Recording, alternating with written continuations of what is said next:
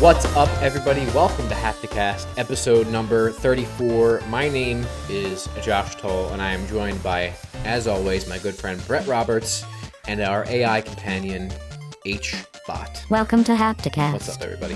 What's going on, everybody? How you doing, Josh? I'm doing all right, man. I'm doing fine. Hanging in there? I'm doing just fine. Hanging in there. Yeah. I'm fully vaccinated. Good. For the coronavirus, which is great. Feels good. Not really. The one I told you a little bit as we were playing games this week, after the second dose, like I felt like somebody punched me in the arm. Yeah. But now, the day after and today, nothing. It feels like I didn't even get it, which is weird because typically like a day or two after it would hurt more. Yeah. But nothing. So I'm feeling good. Good. So it's positive. I'm trying to get mine ASAP. I put my pre-registration in, and I'm waiting for them to give me a appointment. So that's that. Yeah. All right. Slick. Yeah. So the topics we have for you all today are we're talking about Pokemon. Lots of exciting Pokemon news. Big news there. PS5 storage, the internal storage is potentially going to be unlocked coming this summer. So we're going to talk about that. We're going to be going into our top 50 games of all time segment with our top 10 today. So the final installment of at least our top 50 games of all time. And then next week we'll be doing Haptic Intel's top 10. And then we'll be rounding it out with a segment we call Indie Intel, as always, talking about a little game called Mission in Snowdrift Land, which some of you may or may not know about, that has a Kickstarter campaign. So that'll be cool. That's right. With all of that being said, and before we hop into our main topics, Brett, Yes. let's give ourselves a little update as far as the media that we are consuming this week. And I know both of us is going to be dominated by one in particularly, but I have a lot of other stuff for you this week. Okay. I've started keeping a little diary because I always forget Good. everything that I do. Not diary, a list of what I've been doing. So you want me to run through mine and then I'll end with what we've both been doing? Yeah. And then you can touch on that and go into yours. Yeah, sure. Go ahead. All right. So first of all, I watched Dr. Stone, I guess last week's episode technically. Was there like a delay with the dub or something with that? Is that why the next episode is not available? I'm not sure. I'm gonna look into that because I am ready to watch episode 3. Yeah, because I know that happens sometimes, especially if it's a Funimation dub. They have, timeline issues and stuff. So did that. I've been rewatching Twin Peaks. Specifically, I'm on season 2 right now, and as I started my rewatch, I was like, and this is now probably the third or fourth time I'm rewatching the series. I was like, there's always a bunch of episodes in season 2 that I can probably skip. I decided not to this time and instead just skip everything with James and then also with Nadine and her super strength. And some of the Wyndham Earl stuff with him and Leo, like in the cabin, and it's just not needed. But a lot of the other stuff, I forgot how much like actual important lore stuff there is in those episodes. Like the concepts of the White and Black Lodge are introduced, everything with Major Briggs and his connection with everything, and the log lady's log connection to the woods and stuff like that. All of that is in those episodes, and I'm like, if you've already watched it once, you don't necessarily need to rewatch it. But I'm like, you do yourself a disservice with not watching that stuff because it's important lore-wise. Yeah. Which I forgot that all of that was in there because of all the shit around. It's so funny though because like the shit that you're mentioning that you skipped is like some of the most memorable things from season 2. As bad as it may be, it's super memorable. Yeah, it's memorable but really bad. Yeah. Then last night I watched that movie Saint Maud, which was not what I expected it to be. I knew it was going to be weird, but it was weird in a totally different way. First of all, it's a movie I think you'll love. Yeah. Given both of our personal stances with religion. Mm-hmm.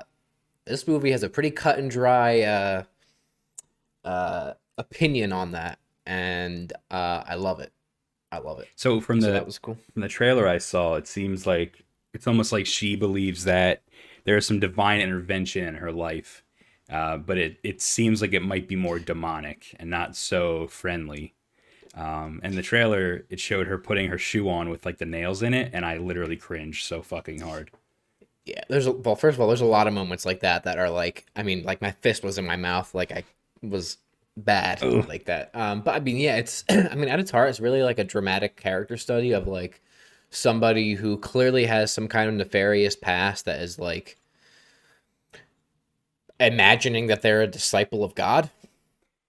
I see. Uh, so that's the movie, and it's nuts. It's so nuts, but in a very different way than I think you would expect. Okay, that sounds awesome. Um, yeah, so I recommend that. I 100%ed all of the Control DLC, so that game is complete. Very good. I beat Donut County. What'd you think of that? Uh, I thought it was a cool little game. Yeah, I thought it was a nice little non-traditional puzzle game yeah. that I enjoyed, and it was slightly like I don't know, like oddly satisfying with just the hole and getting bigger and like Yeah. just sucking shit up. Super So it was stylish cool. too, right? The menus and stuff, like Yeah, little yeah, weird things that yeah. they did. Yeah, it was cool. It was fun. I played it on your recommendation because I know you said you played it. Yeah. It's on Game Pass, so yeah. I started Cyber Shadow Ooh. from Yacht Club, Yeah. which is cool. Definitely not for me, but it's cool, and I just wanted to try it out and see. And the music is fucking slick. I've been listening to the soundtrack, so that was cool. I tried Super's Lucky's Tale on Xbox because of the FPS boost thing. I just wanted to see how that worked. That game is shite. I just want to say that it is like the one of the worst like platforming ripoff piles of just mass-produced garbage I've ever seen. It's clearly Xbox trying to get their own Mario or like it's terrible. It's really it's not good. Sad. An FPS boost worked fine. So I bought Little Nightmares and started that on sale on PlayStation. That game is fucking weird. Yeah. So I'm about halfway through that, and then I tried Carry On too because I wanted to play that for a while. Oh, that game So is. I love that game. yeah, that game is fun. Also not for me, but it's cool. Yeah. So Yeah, it's really cool. It's very Metroid yes. esque, you know. Hmm. All right. Well, And then of course, what's the big one? Valheim. Yeah. We've played a lot of Valheim this week, folks. Yeah. That game is fun. It checks a lot of boxes for us, and it is. I don't know. I'll let you talk about it more, but we spent a lot of fucking time in that game this week. That's all I'll say. Yeah, we spent over 20 hours. Yeah. Yeah, I don't know what to say. Like you said, it checks all boxes for us. It's almost got this Terraria Minecraft thing going on, but then it also has like almost like a Skyrim or Elder Scrolls thing going on too. It's like a combination of both.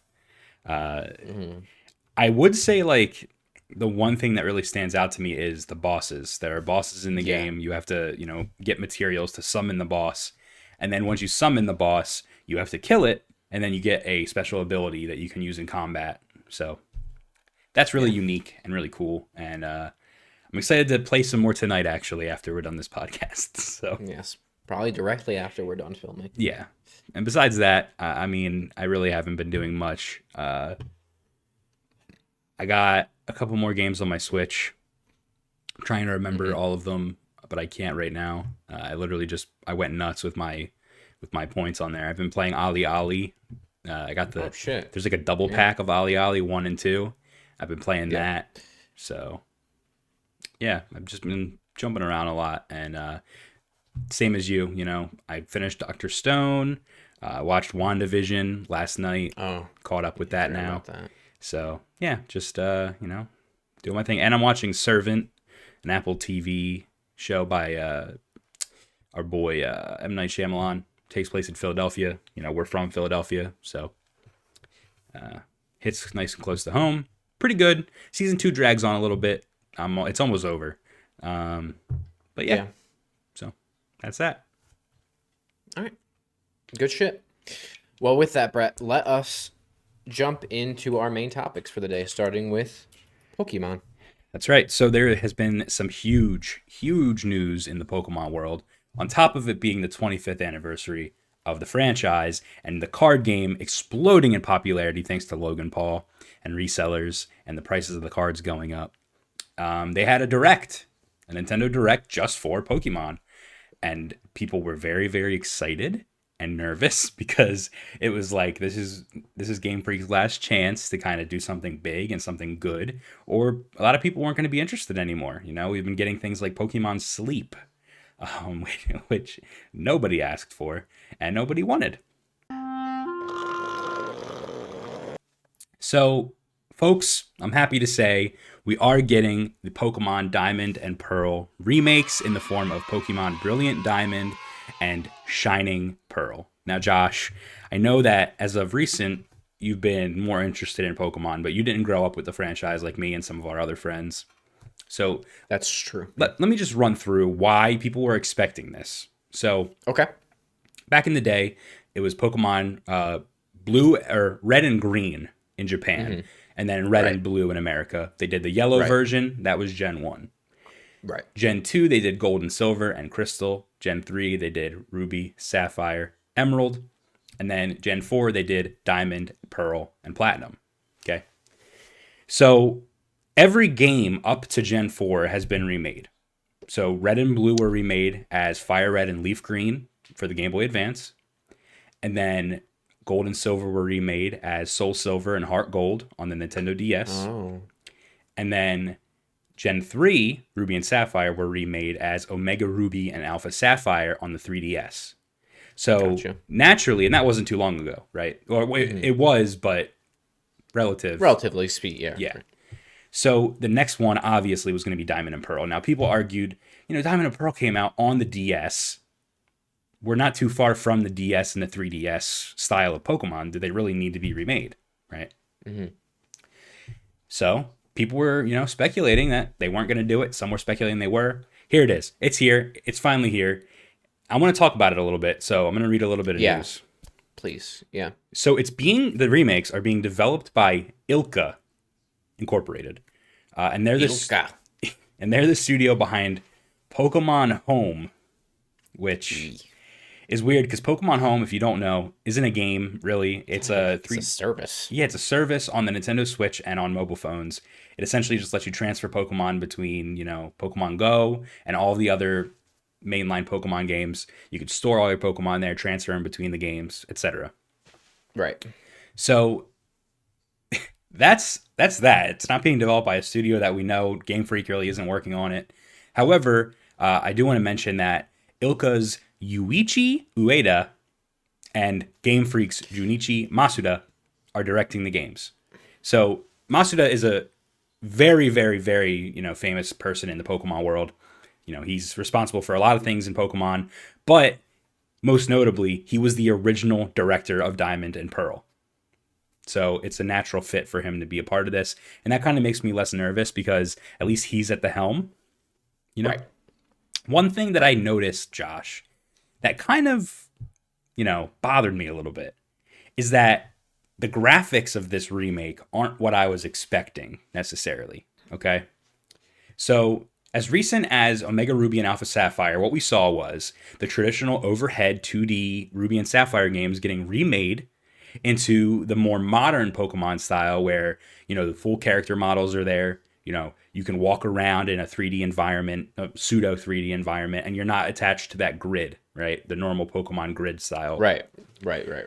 Whereas Brilliant Diamond and Shining Pearl have a chibi art style that almost looks like it's just a, retexturing or a, what's the word I'm looking for? It's not a remake. It's like a remaster where they just took the graphics and made them modern, right? It looks like it still has that 2D based grid style movement. Everybody is chibi.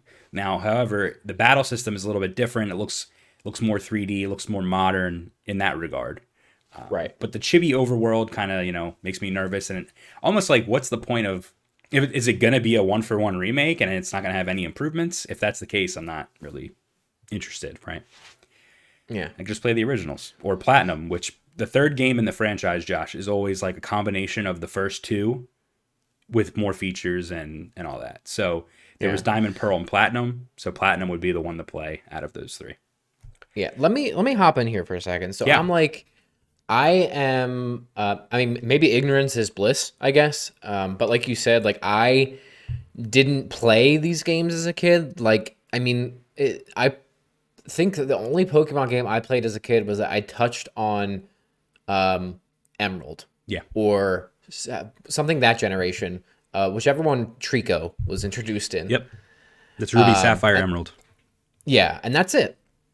And then the next Pokemon game that I would play would be Pokemon Let's Go Eevee and Pikachu, Yep. and then Sword and Shield.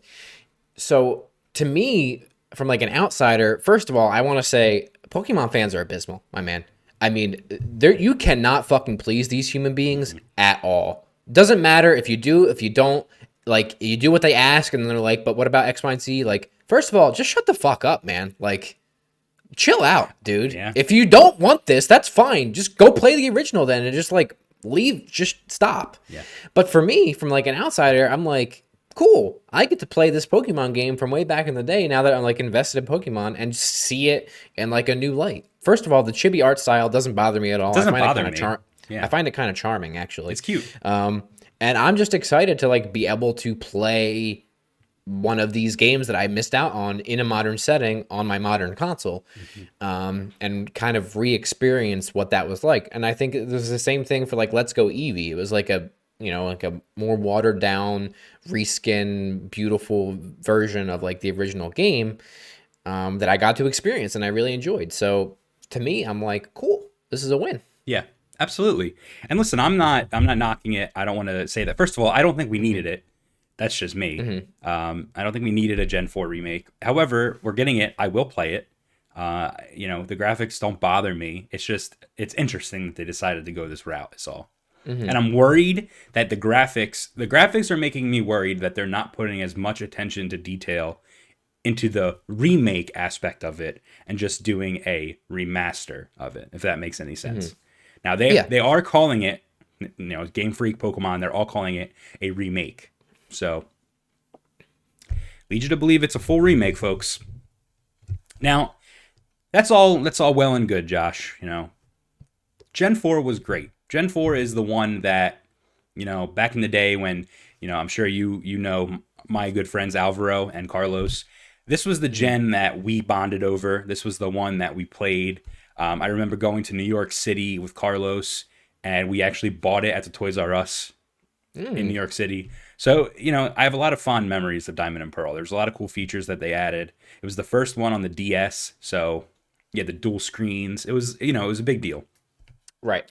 But even more of a big deal than that, Josh, is the fact that we are finally getting an open world Pokemon adventure video game. And Josh, it is called Pokemon Legends Arceus or Arceus. Now, back in the day, we always called him Arceus, but I'm hearing now his name is Arceus. So, what is Pokemon Legends Arceus? It is an open world Pokemon adventure, the next major entry in the franchise. It looks to be a huge evolution of the long-running RPG formula.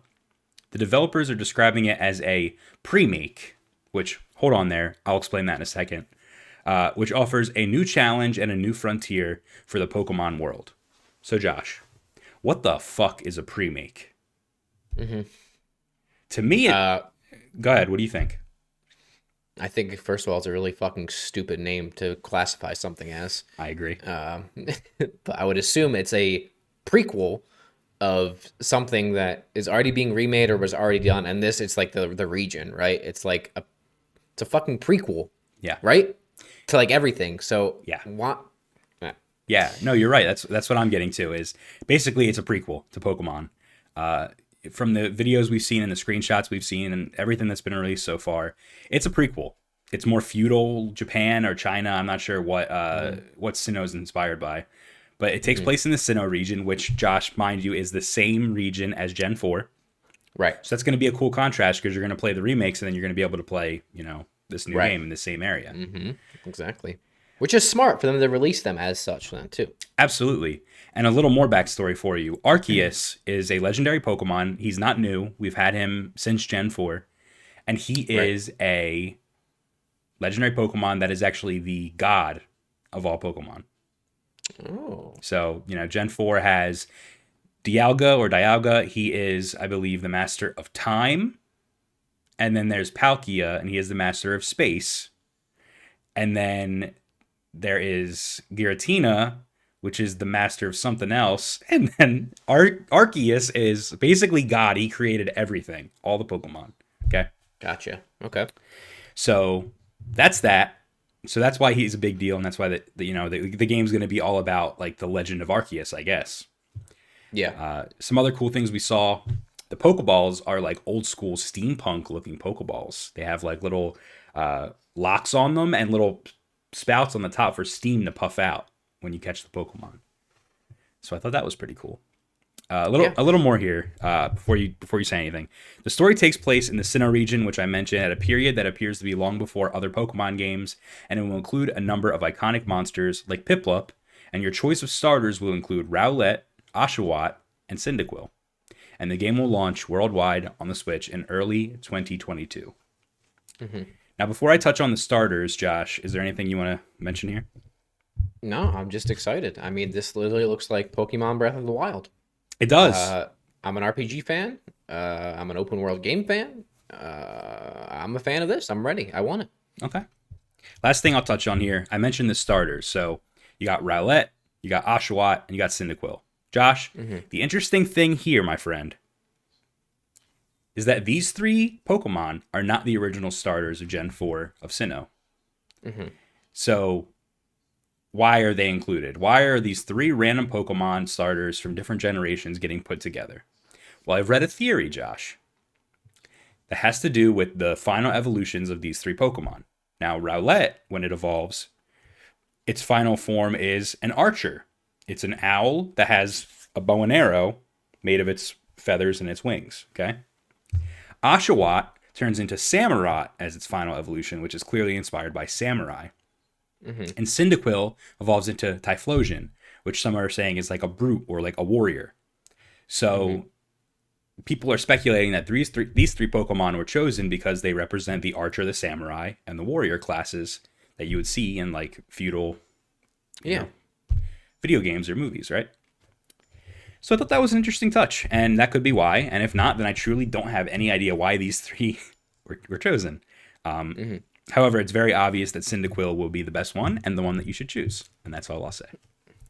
And then finally, in the last little bit of Pokemon news, as I said, it is the 25th anniversary, and as of the time of recording this, last night was the Pokemon 25 concert event with Post Malone, and it was a visual masterpiece, I would say, of 3D animation in terms of the Pokemon and the worlds. Post Malone's animations were all right. As Christian, our good friend, pointed out, it was, mocap. Wasn't the best looking. However, it was I thought it was awesome. It was a good show, a good time. And you don't really see Pokemon doing this. It's a Japanese company. They're pretty conservative. And they have this American pop star rapper performing. With a lot of tattoos. He has a lot of tattoos. He curses a lot. He smokes cigarettes a lot.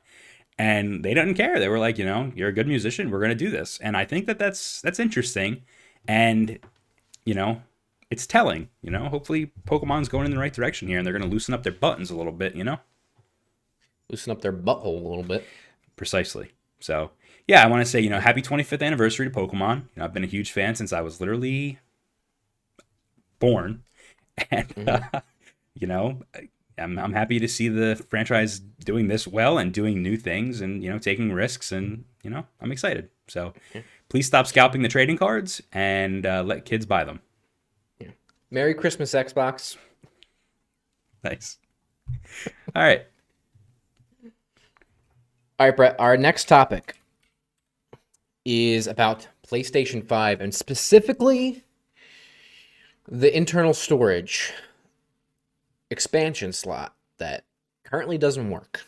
Yes. So, if you've been living under a rock and you don't have a PlayStation 5 or don't know or just ignorant to it, inside of the PlayStation 5, as originally seen in the initial teardown video that PlayStation released, is that there is an internal SSD slot expansion, an M.2 slot inside of it that you can use external hard drives, right? Or like an NVM2 or whatever that you would slot into PC to put inside of your PlayStation 5. Yep. Which is awesome because then you don't have to worry about external upgrades or whatever it is. It's internal, right? It's right on the board, so it's gonna be faster read and write speeds.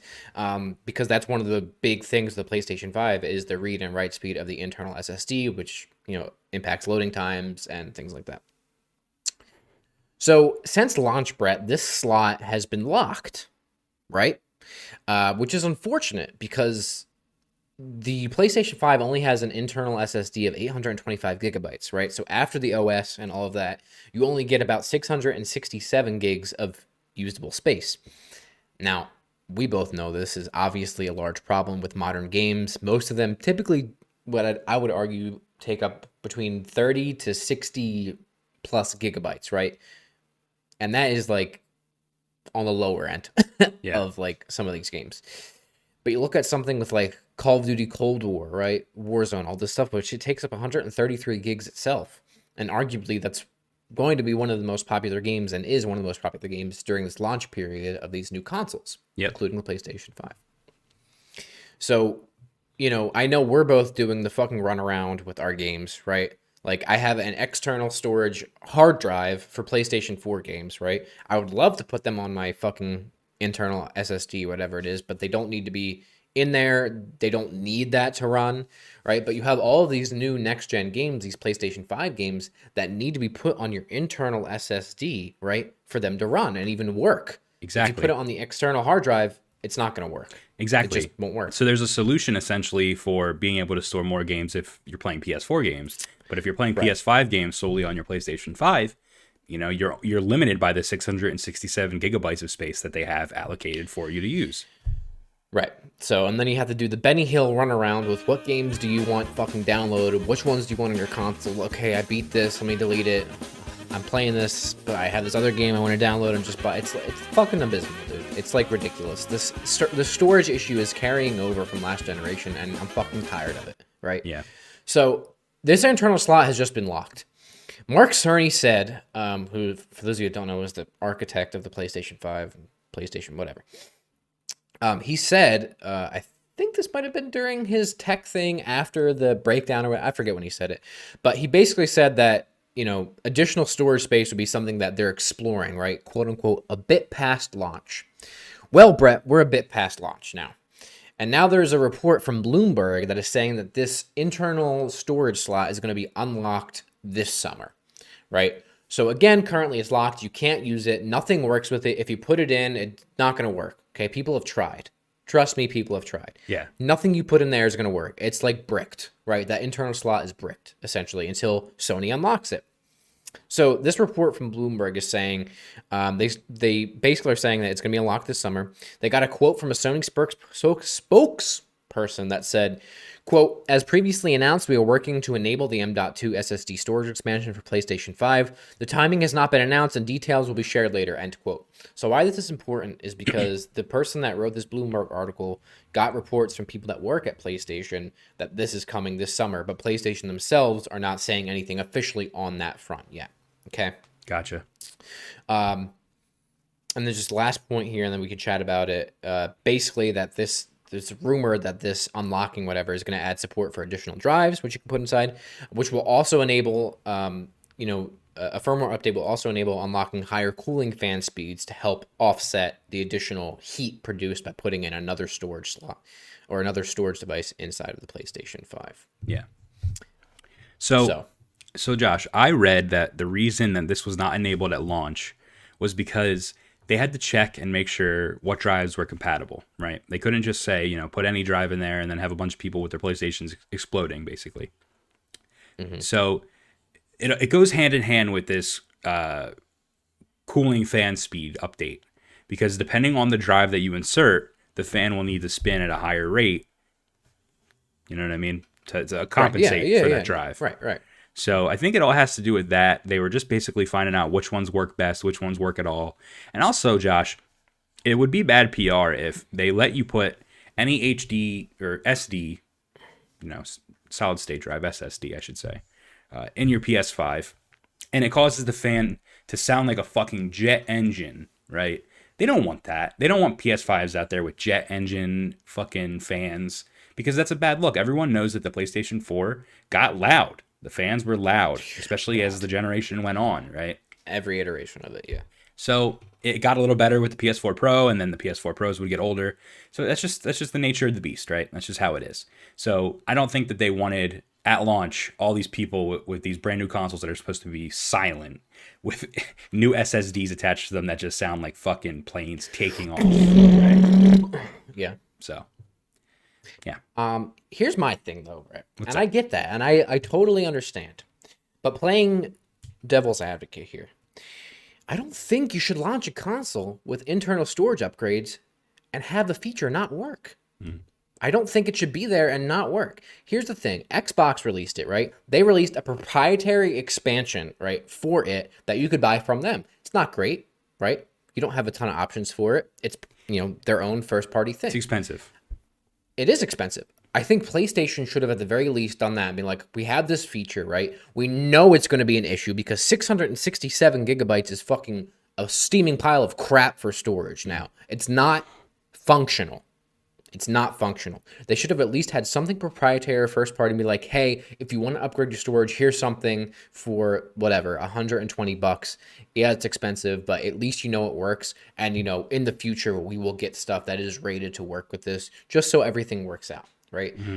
To me, as a consumer, I find it kind of bullshit that I have this thing inside of a console that I bought that I can't use yet for an issue that Sony knew was going to be an issue. Like, to me, that is, I don't want to rationalize that because to me, from a consumer standpoint, it's like not rational. I don't agree with it. I think it's terrible. And I think PlayStation has a track record of having these things that their products are capable of that they lock you out of until way after. And if that was the thing, if they were like, well, this is not going to work at launch, well, maybe you wait until then it's going to fucking work before you release the console. I don't know. I get your point. I see it. I think that would have been a smart move to have enabled or given consumers an option at least to expand their storage, even if it was a temporary solution. Even if it was just one type of drive that worked that you could put in there, Exactly, because currently it's just nothing. Yeah. And as consumers, we're kind of just stuck. We're just like, what can we do? Right. And I want to play, not devil's advocate here, but I want to play to a different side, Josh, that there's people that are like, well, why do you need 1 million games installed on your console at once? Well, here's the answer, okay?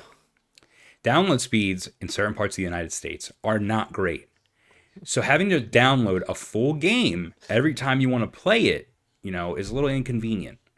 So, for me, I'm in a pretty populated area, and it could still take a couple hours just to download a game. So would it be much more easier and yeah, just would it be easier if I just had everything installed on my console and I could just play them whenever I want? Yeah. And it's my fucking console. I can do whatever I want with it, right? If I want to load it up with games, who cares? Okay, so why do people need hundreds of thousands of physical games then at once? Just go out and buy it whenever you want to play it and then return it to the store when you don't. Shut the fuck up. There's a monetary thing there, though, Josh. There's whatever. It's a bullshit argument. In my opinion, there's no way to explain this away. I think PlayStation fucked the duck on this one, and I think it's bullshit. And I think the fact that we have to wait 6 months after launch, 8 months probably more like, is dumb. So I'm with you. That's silly. Okay. All right, Josh. Well, I think it's that time of the podcast where we go over our top 50 favorite video games of all time. This is part 5. Yeah. Wow. And we're going to be going the top 10 on both of our lists, Josh. 10. The Big 10. That's right. Before we go over the top 10, we have an updated list here of Haptic Intel's top 10 games of all time. How we're doing this is we're taking all of the games on both of our lists. We're assigning them point values. So, for example, number 1 on my list will get 50 points. Number 1 on Josh's list will get 50 points. And then if the game was placed at number, say, 50 on my list, it gets 1 point. So it's kind of like the reverse, right? Right. So, Josh, if you don't mind, I'm just going to quickly run down the list of our top 10 games. Does that sound all right? Yeah. Yeah, please do. And just full disclosure, this is skewed. This is going to change immediately after we're done talking about this again. And then next week, we will go in depth to Haptic Intel's top 10 of all time. It'll So be the just keep that final. in mind. The final. Right. Right. So as of right now, Josh, number 10 on Haptic Intel's top 10 favorite video games of all time is Demon Souls with 40 points. Mm-hmm. Following that, we have Resident Evil 4 with 40 points as well. Then we have Apex Legends with 42 points. Mm-hmm. Next up, we have Overwatch with 44 points, I'm sorry. Next up, we have Doom 2016, right? Mm-hmm. 55 points. Then we have Resident Evil 2 Remake with 59 points. Next up, The Last of Us with 61 points. These points are getting higher and higher. Mm-hmm. Next one, we have Mario Odyssey with 64 points. Number 2 on our list is Resident Evil 7 with 69 points. Nice. And number 1 is The Legend of Zelda Breath of the Wild with 75 points. So that's that. Like we said, those numbers and those rankings are going to change as soon as we're done this segment. So, be on the lookout. I'm sure you could figure it out yourselves based on what we say in the next, 20, 30 minutes, what our top 10 games of all time are. But just wait. Next week, we'll do the full rundown. We'll give you the final results. Yep. So, Josh. All right. Yeah, I think it's your turn to start this week. All right. So why don't you kick us off with your number 10?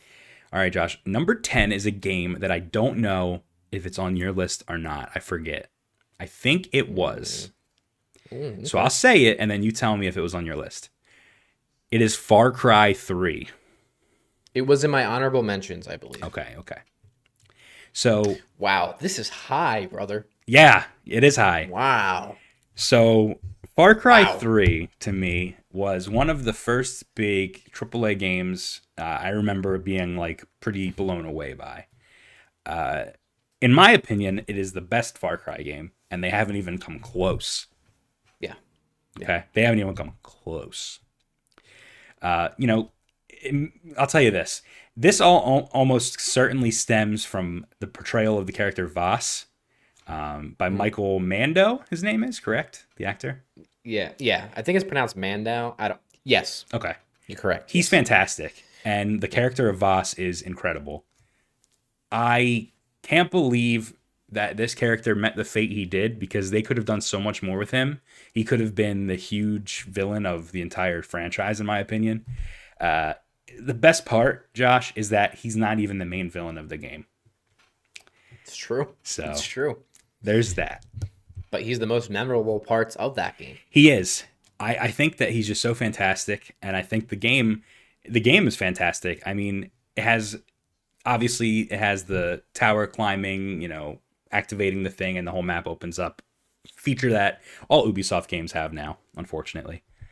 And it has the crafting and the hunting that Far Cry is known for now, where you would craft pouches and backpack space by hunting different animals. I just think that the whole story of this game, the world of Far Cry 3, is great, and I think that the performances, especially by Michael Mandau, are incredible. Yeah. I remember playing this game, and you played this game as well, and I remember you and I just talking about how awesome it was, and it's just such a memorable game. It had to be in my top 10. It had to be.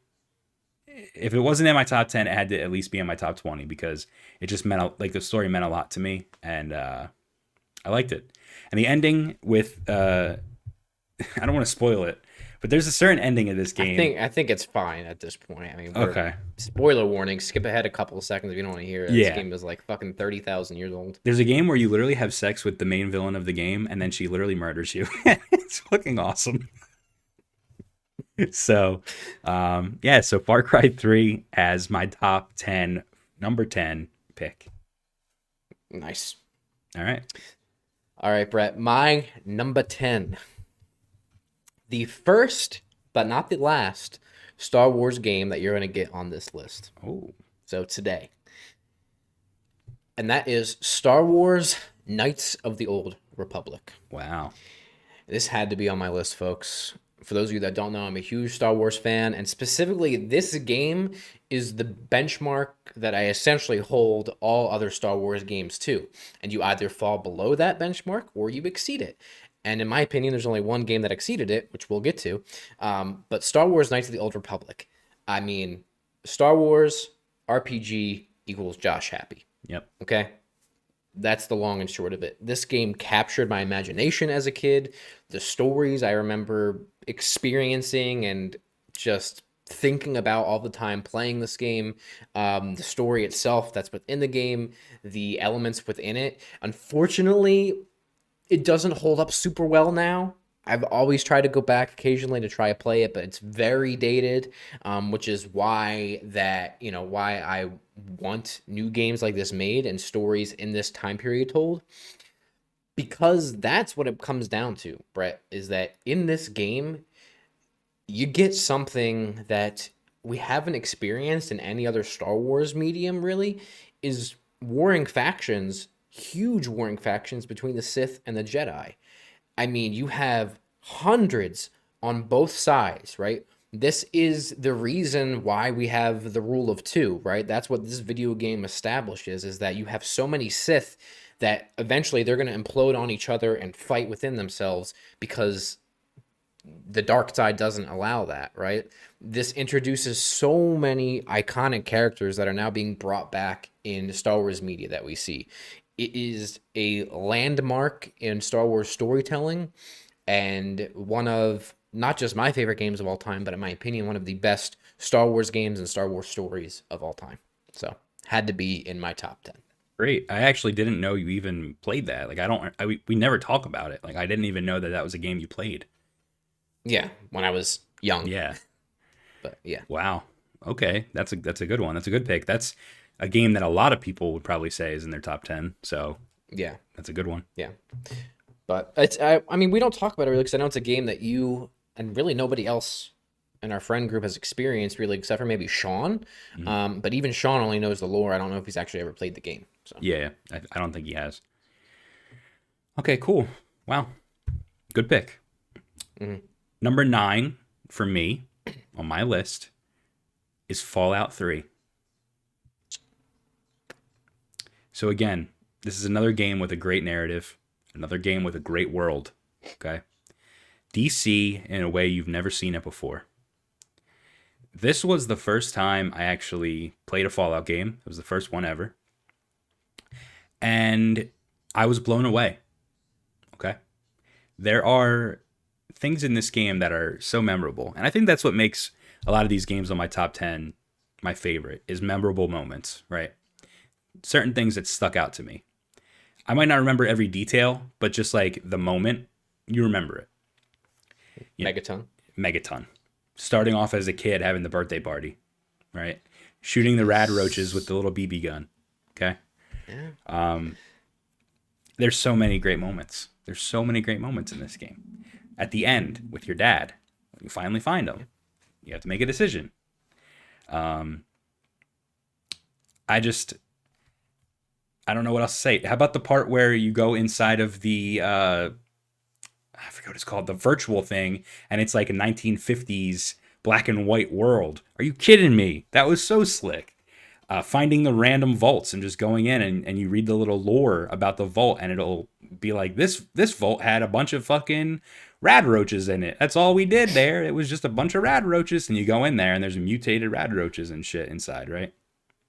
So, yeah, I think the reason I got this game was I saw someone on my friends list was playing it, and I was looking at the achievements, and all the icons were like the Vault Boy little illustration.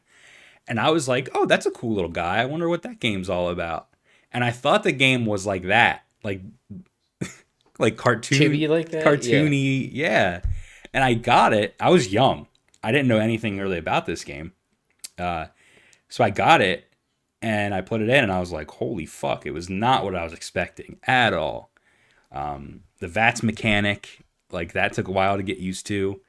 But, you know, there hasn't been a Fallout game to me that is, I know some people will argue, like, New Vegas was great. There hasn't been a Fallout game, in my opinion, as good as this one. It's just, it's fantastic. It's just so good. It did so much. It checked off so many boxes for me. It's just the fucking radio, like the Pip-Boy radio, all the songs on there. Are you kidding me, dude? I don't want to set the motherfucking world on fire, dude. I don't. Yeah. All right? 3 Dog, dude? Are you kidding me? All I need to say. Brotherhood of Steel? Great choice. Come on. Yeah, this game's great. Yeah. Wow.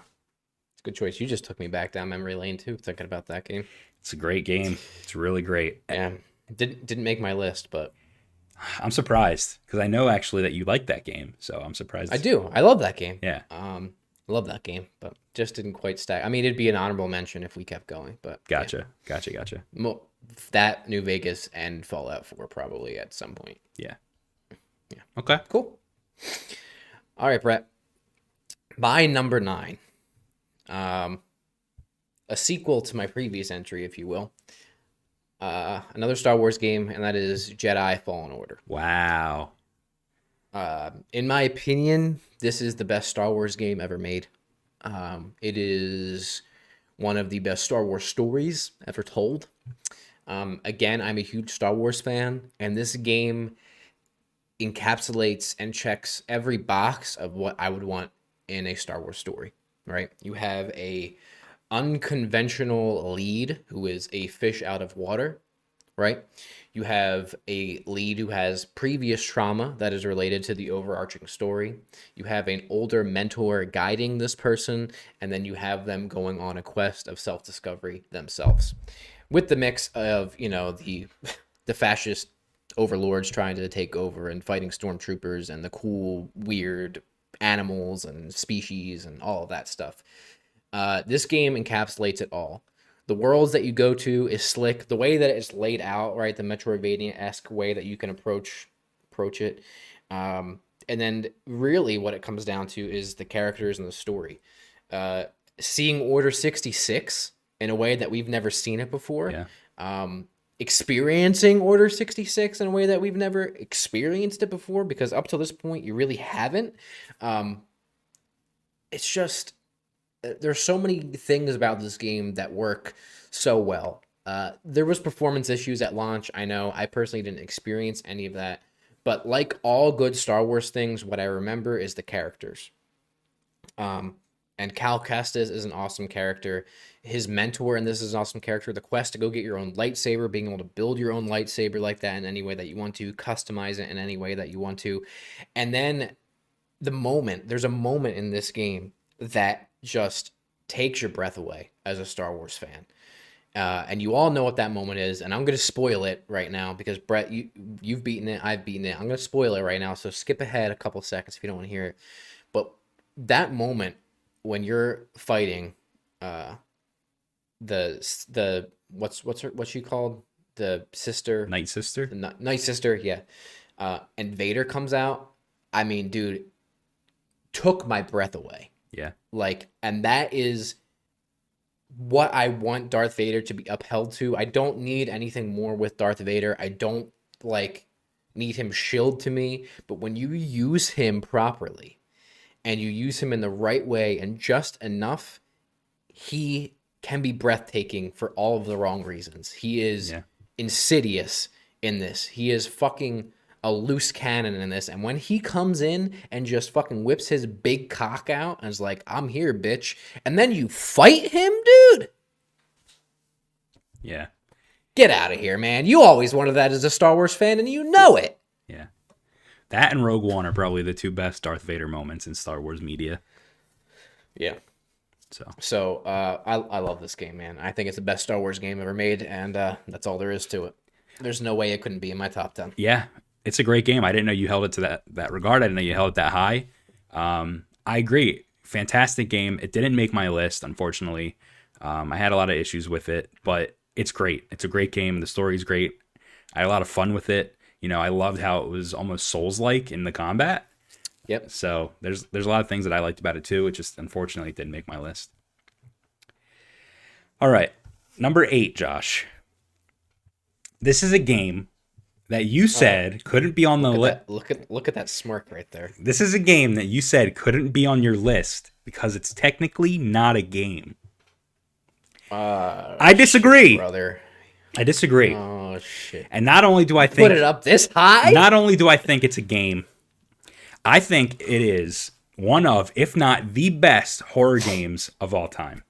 Oh my god! What a statement! This is PT, Wow. ladies and gentlemen, and there's two reasons why this is on my list. Okay, Wow. we're gonna You're blowing start. my mind right now. Okay, good. We're gonna start with this. Okay, there's two reasons why it's on my list. One is the gameplay, the game itself, and number two is the experience and the phenomena that is the game. So number one, we'll talk about the game. What makes the game good? What makes it worthy of a top 10 in a best list, okay? PT is, by definition, a very simple game. It is a very, quick concept game. What if there was a hallway, a small hallway you walked through, and when you reached the door at the end, you poked back out on the other side, okay? Very simple concept. But my God, Hideo Kojima took that concept, and he's a crazy fucking human being, I just want to say. He took that concept, he put it on its head, and he said, we're going to do that, but every time you go through, something's going to change, or the player needs to do something in order for that thing to change. So when this game released, I don't want to talk about the phenomena yet. I want to talk about just the game itself. It's fucking terrifying, okay? It is one of the scariest games I've ever played. Why is there a crying fetus in the fucking bathroom? Why is there a random peephole in the bathroom? Why is there a woman shaking like crazy floating towards me? Why is there a ceiling or a fridge strapped to the ceiling with chains all around it with crying humans inside? Why is there random writing on the walls? Who are these old people in these photos? Why is there a guy on the radio talking about a guy who killed his whole family? What is happening? Okay. The game is terrifying. If you haven't played PT or experienced PT, it is terrifying. It is so fucking scary. Okay. Now let's talk about, Josh, the phenomena, the whole experience that is PT. I don't remember what the event was, but Sony has an event. I think it was Gamescom in Germany, I believe. They have an event, and they show off this new indie game that's being developed by a small indie studio. It's a horror game. They don't show much about it. They just show a graphic with the words PT on it, the little developer logo, and it says, demo available now. Go download it on the PlayStation Store. I'm a horror fan, Josh. I saw that and I said, I'm going to download that shit right now. Let's try it out. So another friend of mine did the same, and we start playing. Obviously, the gameplay loop, quite literally loop, happens, and I'm in the same room over and over and over again. And I discover that if I do one thing, I progress, and I'm now in a different looking version of that same hallway. So I tell my friend, hey, if you do this, this changes. We do that back and forth, and we're just progressing through this weird game, okay? It gets to the point, Josh, where it literally starts blowing my mind. The lights I'll be walking in the hallway, it's now green. I walk through again, it's now red. I walk through again, it's blue. Now it's a maze, and it's completely different layout, and there's pictures of eyeballs on the walls that are spinning around like crazy. Every little thing we did would change the game, and we didn't know how exactly or why exactly we were doing it, but it was almost like a puzzle game, right? What did we have to do to progress? I don't want to dwell too much longer. Basically, we got to the point where we couldn't figure out how to progress anymore, and all of a sudden, a streamer on Twitch records the ending of the game, the demo. And it reveals, Josh, that PT is not actually PT. The PT stands for Playable Teaser, because this was a teaser for Silent Hills, a game being developed by Hideo Kojima for Konami with Guillermo del Toro. And then there's a cutscene at the very end, and it reveals that the main character you were playing as the whole time in this demo is Norman Reedus. It broke the internet, it broke Twitter, it broke my fucking brain. Okay? All goes quiet. We're waiting for this game. We're waiting for Silent Hills. It never comes, Josh. The game gets canceled. We find out that Junji Ito was involved. We find out that this was going to be the greatest horror game of all time. And for that, I'm saddened. But we still have PT in some form on some consoles. Not everyone can play it anymore. It's, you can't download it anymore. But it has one of the best legacies of a video game ever. It's one of the greatest, scariest, fucking most terrifying games I've ever played in my life. And it's worthy of a top 10 spot, and it's worth being on my list. And that's why PT is number 8. And I'll forever be holding out hope that we finally get Silent Hills or Kojima's horror game. That's it. I agree. I would argue though that nothing that is produced without Kojima will ever be as good as what PT could have been. I agree. Regardless of who's involved. Yeah, I could care less if another. I mean, listen, do I want another Silent Hill game? Yeah. Will I care as much if it's not this Silent Hill game? No. No. Kojima has such a fucking wacky brain, and the things he does in his games, like the Psycho Mantis stuff in Metal Gear, he just thinks about games differently, and that's evident with PT. And then, Josh, I don't want to dwell on it too much longer. I know I'm taking up way too much time with this one game. But then there's theories that PT all along was actually a jab at Konami. And he knew that the game wasn't going to get made, but they wanted him to make a demo for it. And he was like, why am I wasting my time? And the whole game was just mocking Konami because he knew the game wasn't going to get made. Right. I just, if you haven't heard about that theory, look it up. If you haven't seen anything about this game, look it up. We actually played it on Twitch. I don't know if the replay is on Twitch anymore. I don't even know if it's on our YouTube channel. It might be, but the original trailer that we caught when we beat the game is on our channel. It is. So go check it out, guys. And, that's it. Josh, go ahead. What's your number 8? Yeah. All right, Brett. My number 8 is a game that was already on your list. So I won't dwell on it too much, even though it's in the top 10. And I'm going to echo everything that you said. But that is Left 4 Dead 2. Wow. Yeah, Left 4 Dead 2 is my number 8. First of all, I spent a lot of time in this game as a kid. We did together. I spent a lot of time with people who, was friends with in high school, middle school, whatever. Come home, play this game, mainly the multiplayer when I was younger, and the mode where it's like you play zombies or humans, and you're the co-op, versus whatever story. Yeah, versus mode. That's it. Played the fuck out of it, man. And then we rediscovered it again later and played it on 360 with some mods and other stuff. It's just, this game is like comfort food to me. I have a lot of fond memories of it. We still played it recently with that new, DLC DLC, whatever expansion.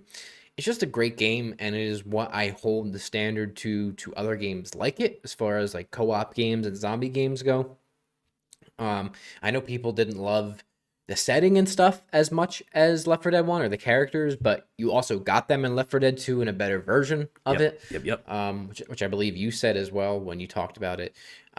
So yeah, man, this I love this game. I have fond memories of it. But I won't talk about it. That's fine. I'm happy to see it get in love. Left to say. I'm happy to see it get in love and it being so high on your list. Nothing else left to say about it. Well, Josh, number 7 is a game that was on your list already. Oh shit. And it is Call of Duty 4 Modern Warfare. Wow. This game was going to be in my top 10 for sure. No doubt. Yeah. This is the first FPS game I ever played online, along with Team Fortress 2. I actually got it free with my first Xbox 360 that I bought used. Some guy sold it to me with a stack of games, and this was one of them. And I was like, I don't like war games. I played Medal of Honor when I was a kid. I don't like that shit. And one of my friends was like, dude, this game's like getting like talked about a lot. You should try it at least. And I did, and I was like, holy shit, this is phenomenal. From there, I played it with all of my friends, all the kids from school. It was interesting because even like the popular kids, quote unquote, we'd all play together, and then we'd go to school and we'd be able to talk about it, Hmm. So it was a really important game for me in my life in that time. And then you and I started playing it together, and we kind of bonded over it. And then when the remaster Hmm. came out, we played it even more, right? Yeah. So on top of the single or the multiplayer being great, it has a great campaign, great story. Um, it's the total package. It's one of the best Call of Duty games. It's my favorite Call of Duty game, and that's why it is the last one on my list. So Yeah. that's that. All right, Brett. My number seven. My number seven is a game that I think you probably knew was coming on my list. It is a Remedy title, and that is Alan Wake. Yep. Wow. Um, this game is a mindfuck. It is a masterpiece. It is a master class in horror psychological storytelling. And how I came about this game is very interesting. I knew nothing about it. Didn't know who Remedy was. Didn't know who Sam Lake was. Didn't know what Alan Wake was. Our friend Carlos, Hmm. if you remember, got really hype about this game, and he got it. And I think I saw a little of him play it at his house, and I was like, "Damn, this game looks fucking wacky, dude." So I went and picked it up and played it. It blew my mind. Um, it is equivalent to Twin Peaks, but not uh, as dreamlike, if that makes sense. Because it is a nightmare. You are literally living a nightmare. Um, it's just so cool, man. So you start off, you're a writer, Alan Wake. You go to this town, um, Bright Falls. You are there to try to jog some memory or just get rid of your writer's block and create another novel because he's a very popular novelist. And basically, what starts to happen, Brett, is you start living this nightmare of his writings coming to life. So you start to find notebook pages, or not notebook pages, but pages from this novel that he's writing that you then live and experience, right? You get disconnected from your wife, you're trying to find her. You fight these people called I think they specifically are called the Taken, and they're like shrouded in darkness that you have to shine light on them to be able to kill them and stuff. Light is your safe haven, and it's just so weird, man. At the time I didn't experience anything else like this. I've never experienced storytelling the way that this did, is where you would find things in the world, right, that you as the character wrote, and then you would experience them. And if you didn't find those things, right, because they're essentially collectibles, then you wouldn't know how to combat the situation. So it's just a very interesting dynamic from the character's perspective of where you are living everything that you wrote, right? Experiencing your own nightmares that you're creating while also trying to save your wife. You have this awesome side character who is your agent or publisher called Barry, and there's a lot of like cool, funny moments between that. But the game does such a good job of making you feel such utter dread and hopelessness that those few moments that you chase throughout the game, because there's not much relief, are really, really impactful. And the voice acting is great. The story behind this game and how it came about is super interesting. Um, and it's just another example of my list of why I think Sam Lake is like the best writer in video games. Because he, like Kojima or like a David Lynch, has such a different perspective and view on telling stories, right? Yeah. And how to tell them. It's just super fascinating. So I really want this game to get a remake, or I really, really, really, really want a sequel to this game, because you can absolutely do a sequel to this game. The ending is slightly open ended, to say the least, and you can absolutely do a sequel to this game. And interesting enough, Control started out as a sequel to this game, right? So when things happen in Control, and then there's a DLC in Control called Altered World Events that, I won't spoil anything, but let's just say things are happening that blew my fucking mind and reminded me of why I loved Alan Wake so much. So Remedy and Sam, like, if you're listening, please make a sequel to this game because I want it. Or remake this game and then make a sequel because I want that too. And then take American Nightmare and thread it into the original game because that's a great DLC as well. Sam Lake, I love you, and I love this game. So. Nice. I started playing Alan Wake. I didn't actually get into it. I do want to try it out. If they did remake it, I would play the hell out of it. The only game I've played of his is Quantum Break, and Yeah. that was a fine game. I liked it. So Yeah, and arguably it is a great game, and arguably the weakest out there, of there you that go. set. So that just tells you. Yeah, nice. I knew it was going to be on your list. I know you really like that game. That is a game that you do talk about a lot. So Yeah. all right, number 6. We're getting there. It's a game that you've already mentioned. I don't want to dwell too long on it. I agree with everything you said, and I actually spoke about a lot of the points I was going to bring up already. It's Bloodborne. You know, first Souls game I ever played, if you want to call it that. The world is beautiful. You know, the things they do, the stuff with the insight, how the world changes, you know, as you progress, you know, the different social commentaries, the political commentaries, the commentary on religion and science, combat, the mechanics of being able to heal yourself by, you know, rushing in and getting a couple more hits off. Everything about it. Bloodborne is just like, it's not a perfect game, but it's a game made for me. I think the one thing I said I did want to save for when I talked about it is one of my favorite moments in the game. And it is when you discover an invitation. If you go back to where you started in the beginning of the game, you find an invitation. If you go to a location outside the Witches of Hemwick's boss fight arena, a carriage will appear if you have the invitation. It'll take you and whisk you off to a brand new area that a lot of people don't even know exist in the game. I would say 90% of the players that play Bloodborne have never even experienced this area. Really? I would say it's very very hard to find. You would have to know. I guess we're just in the know then. I guess so. And that's actually one of the things. I see you're in the know. One of the little messages you can leave. Yeah. Yeah, so I truly don't think many people know about this location. It's optional, completely optional. And it's Martyr Ligarius' castle. I guess you're right. It is fucking optional. Damn. Canehurst Castle. Dude, that fucking area is fucking slick. It's a giant castle. You know, it's actually more like Elden Ring style, like what you would expect Elden Ring to be, right? Like this giant castle. You progress throughout the whole castle, Josh, and when you finally get to the top, you have one of the fucking most insane, hardest boss fights you'll ever fucking see. One of the most fun boss fights you'll ever play. And it's the fight with Martyr Ligarius. He is fucking insane. He is the king, and he flies around. He throws a sword down on the ground. If it hits you, you get hurt, and then souls start flying around the fucking sword, and you have to fucking shoot it with your gun or smack the sword and make it go away. It's crazy, dude.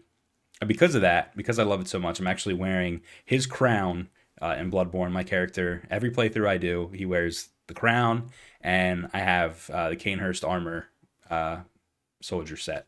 That's what I wear. So Bloodborne is fantastic. It is one of the best games of all time, and that's why it's on my number 6 spot. There you go. You just blew my mind. Because I experienced that area on my first playthrough.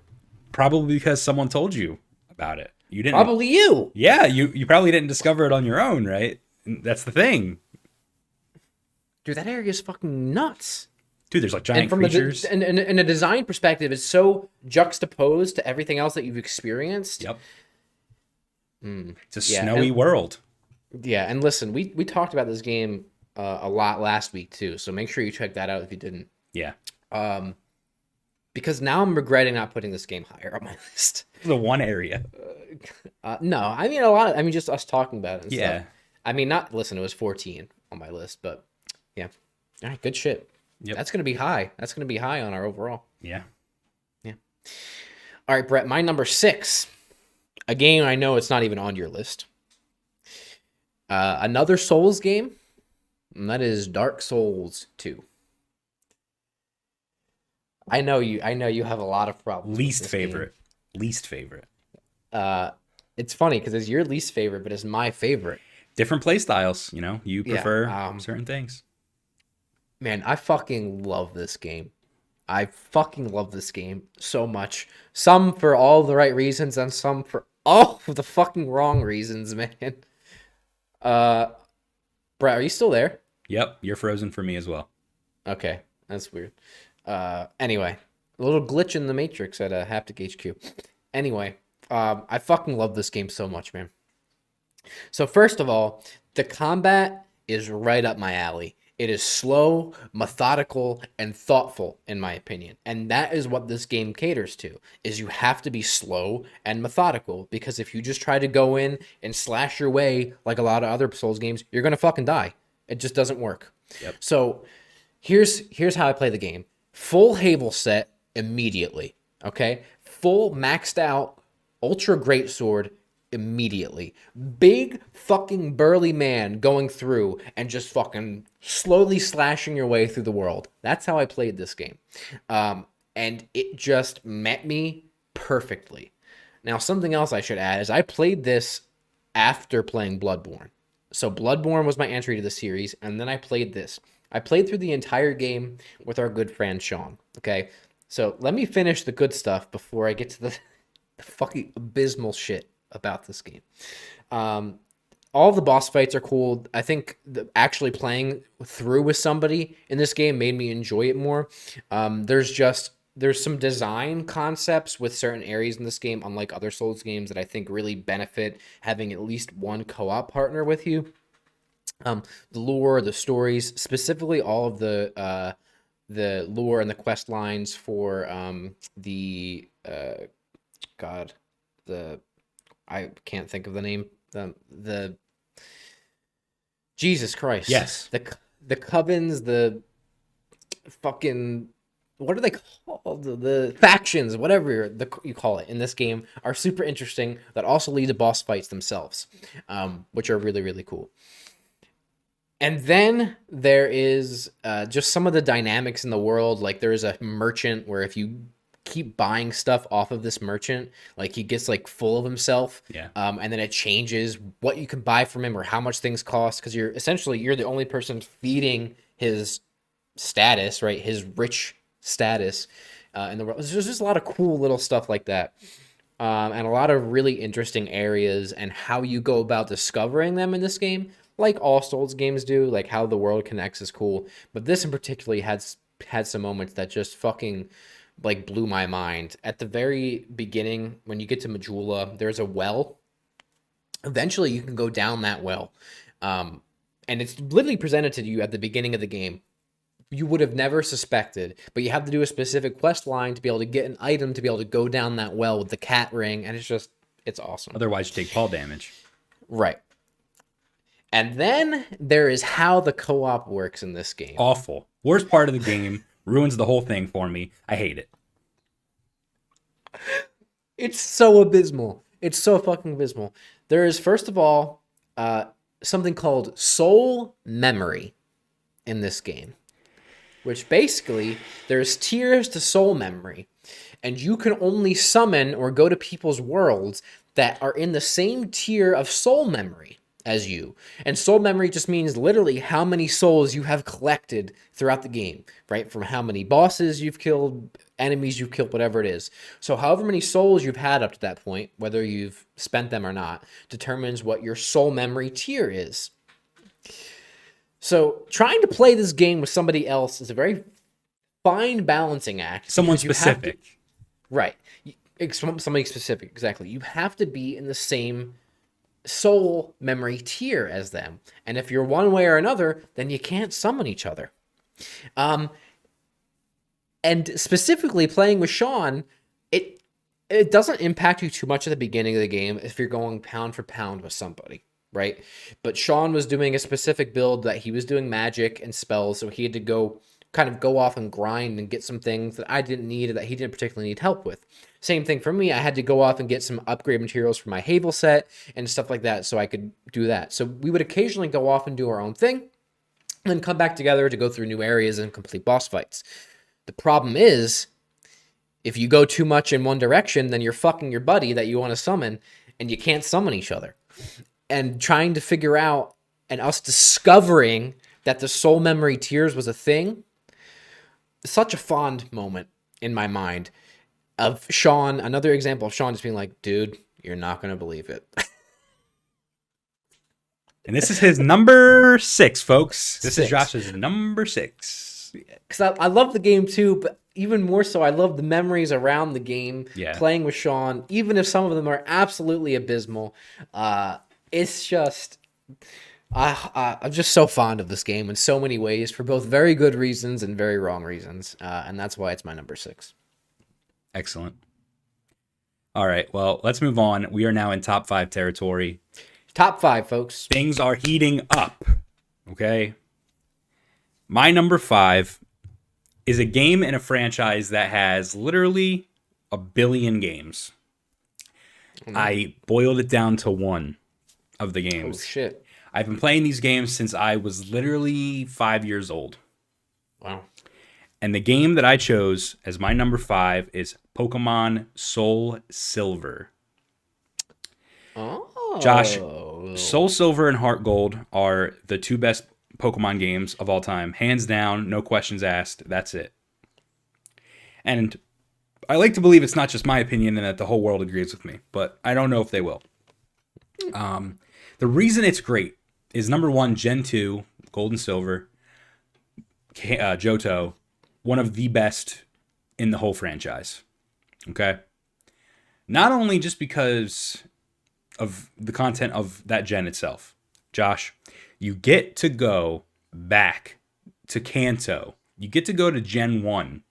After you beat the game, you literally get all of the first Pokemon game to go back to. Oh, shit. So you play through Johto. It's great. It's amazing. It's a great experience. Josh, you get on a boat. You head to Kanto. You go through 8 more gyms. And you go through the Elite Four. Really? It's fantastic. It's fantastic.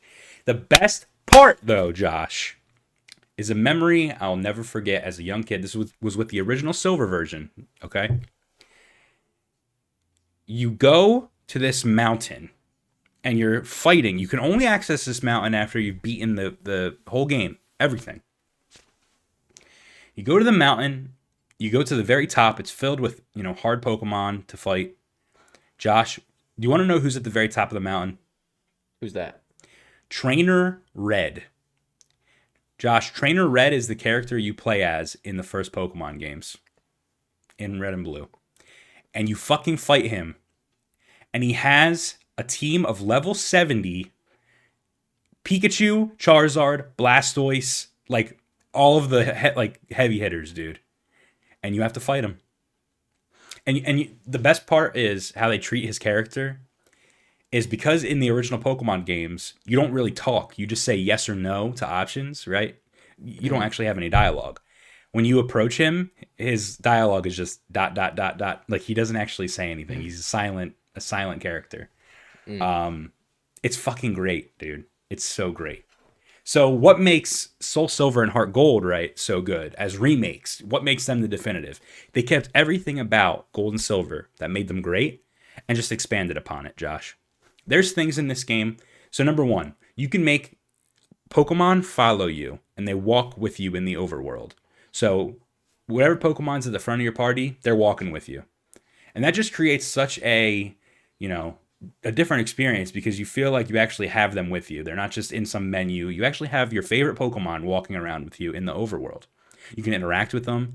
This is something that they did in Pokemon Yellow version on the original Game Boy. And they kind of just brought it back for this. And it's a feature that I don't know why they ever took it away, but they did. There's another thing that they added. I forget exactly what the name of the item was, but it allows you to switch the music back from the newer remastered remake versions of the songs back to the Game Boy versions of the songs. And it switches every area you go in. It automatically knows and it switches it. And it's so fucking amazing. They added some new story stuff as events that you could do, specifically spiky-eared Pichu. Some people might know what I'm talking about there. Celebi.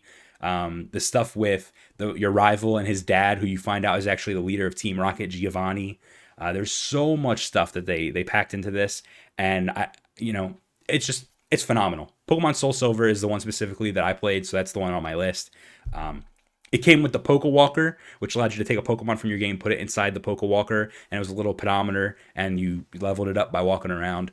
This is, in my opinion, being able to go and play in Johto and Kanto in the same game. It's the best Pokemon game, hands down. Damn, where's our switchboard at, dude? Dude, if they made a Switch port and it was literally just a port, like just DS game on the Switch, I'd be like, dude, let's go, hop on it, because it's Yeah, fantastic. I mean, from your description, I'd play it immediately.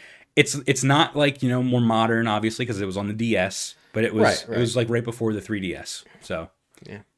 you know, Very cool. that's right. All right. My number five, Brett. A game you probably knew was coming as well on my list. That is The Witcher 3 Wild Hunt. Nice. First of all, I just want to say I only played this game because of you. And I never Because I never finished it. and you never finished it, and I beat the fuck out of it. Well, Um, because it was a situation where, it might not have been the game for me, but I was like, dude, right. this is a game for you. Like, you would like this. And you were right. Yeah. So this is an example of a game when CD Projekt Red was good. This game is so fantastic, my man. I Yeah. mean, it is just top to bottom a fucking slapper. It is, in my opinion, like in the top three of the best Western RPGs ever made. More specifically, the top two, I think, best Western RPGs from another one that is going to be on my list very shortly here that we will talk about. This game is awesome. First of all, the characters. All of them are interesting and super compelling. Specifically, Geralt and Ciri and your journey to find Ciri and get her, the flashback sequences. I mean, all the side characters, the way it's just so deep and complex, and there's so many intertwining paths of all these different characters' stories. First of all, you don't have to play Witcher 1 or Witcher 2 to enjoy it. I only played a little bit of Witcher 2, and I never played the previous ones. And this game does a good job of giving you the backstory that you need for it, which is specifically between Geralt and Yennefer and some of these other characters. The opening sequence of Geralt in the bathtub, I'll never forget. That first part when you walk out on the balcony and you see how beautiful the game is. It's awesome, man. And then how everything is animated in the game, all of the side quests and your interactions with these side characters, whether the quest is small or large, there's facial animations and animations between them. It's so deep. It's just so deep and complex. And then there's the stuff with the wild hunt and the actual big bads of the game. And as you go along, they are fucking sinister. And the very end of the game, the set piece of it and where you are and how it plays out is just so mind blowing. And at this point, you've been in the game for 70, 80, 90 hours. So the payoff is like monumental. And the very, very end of this game and the final confrontation with the Wild Hunt, I would compare it to something like Star Wars Grandiose. It is incredible. This game is fantastic. It's deep. It is one of the best Western RPGs ever made. I love it. I suck it off. It's just phenomenal. It's a great pick. I mean, that was game of the year when it came out for almost every outlet, right? Mm-hmm. So, good pick. Mm-hmm. All right, number 4 is a game that might surprise you. It's this high on my list, but it was coming, and you knew it was coming. I told you it was going to be here, and it hasn't come up yet. You had it on your list, Josh. My number 4 is Portal 2. Oh, shit. Portal 2 is one of my favorite games of all time, obviously. It's my number 4 on my list. There's so many things that it does that, tickle me. We already talked about a lot of the great things about it in our previous video. The co-op, how it masterfully takes the concept of Portal, puts it in a spot where two people can play it at the same time. The complexity of the puzzles that they had to come up with for that. That's just the co-op alone. The story is phenomenal. They make Portal look like a tech demo, okay? They take it, they give it a story, they make it bigger than it ever was. They take the test labs and they start making them dilapidated, and they introduce the character of Wheatley, who is phenomenal. The voice actor for him is absolutely great. Yep. And they just tell this story, man, and it's fantastic. There's one moment in this game, and we didn't mention it in the previous video, and the moment is what cemented it for me as a top 5 contender. Is when, spoilers, go ahead a minute or a couple seconds, whatever. You shoot a portal, Josh, on the moon. Oh, And that is how you defeat the boss, is you suck yeah, them up through a portal and they get sucked out into space. yeah. Wow. What a moment. You literally see Hmm. the roof ripping off of the boss arena and you see the moon and you look at it and you're like, no. And you hover over it, dude, and it has the icon indicating that, yes, you can place a portal on it. And you're like, no. But you can, and it does, and it happens. Uh Portal 2 is phenomenal. What a game. Then the ending, the elevator ride up to the surface. Beautiful. Oh my God. Yes. Beautiful, Oh shit. unforgettable moment. And you finally you get up to the top in the cornfields and they kick the companion cube out with you, and it's just you and the companion cube. All the stuff with Cave Johnson, the backstory that they added to the game, like old school test chambers and stuff, all the gels, the repulsion gels, and all of that. Like none of this can be overlooked. This game is fantastic, and it's worthy of a top five for sure in my eyes. Very good. Very, very good. That game's gonna be very high on our overall too. Yeah, I think the next couple are going to be pretty high as well. Oh boy. Okay. All right, Brett. My number four. Um, in my opinion, the best Western RPG ever made, with a setting in Eastern feudal Japan, maybe a little after feudal, but in Japan, and that is Ghosts of Tsushima. Nice. Um, this game is a masterpiece. All of these games moving forward are a masterpiece, in my opinion. Yeah. I mean, this game is a beautiful love letter to old Japanese samurai cinema, specifically Akira Kurosawa, of which I am a big fan. This game encapsulates it perfectly. The title sequence in this, it has the best title sequence in any game I have ever played in my life. You're riding the horse, you go out, it goes from that letterbox thing to full screen. You're running across the fucking field with the grass moving in the wind, and the music is just fucking kicking in, my man. And it's fucking perfect. And every part of this game is perfect. Now, you could make an argument that the story is not incredible, and I would agree, but the story is perfectly serviceable and emulates that old style of Japanese style cinema where there's more of a focus on the combat and how you get there rather than the actual complexity of the characters in and of themselves. But it's fantastic. It's gorgeous. The They kind of took the Ubisoft like almost formula for open world games, but made it way more impactful and better. Like the elements of the world that you interact with feel right and perfect, from the foxes to the shrines that you go to, which act as the towers to open up everything, the puzzle solving and the traversal ways that you combat that, the side, like small boss fights that you can beat in one slash if you time things perfectly and unlock armor and lore. It is just a perfect game, a masterpiece, and a masterclass in video games. I love it. It's fucking slick. That's my number four. I haven't finished it yet, but it's a beautiful game for sure. They take things that, you know, they take a thing which is, you know, samurai cinema, and they perfectly convert it into a video game format. And it's a beautiful thing that they treat it with care and they treat it with love. They're not disrespectful, you know. Right. They're not being, what's the word I'm looking for? They're not appropriating anything. They, Right. you know what I mean? They do it in a beautiful way. Yeah. So, yeah, I agree. Very good game. All right, top three.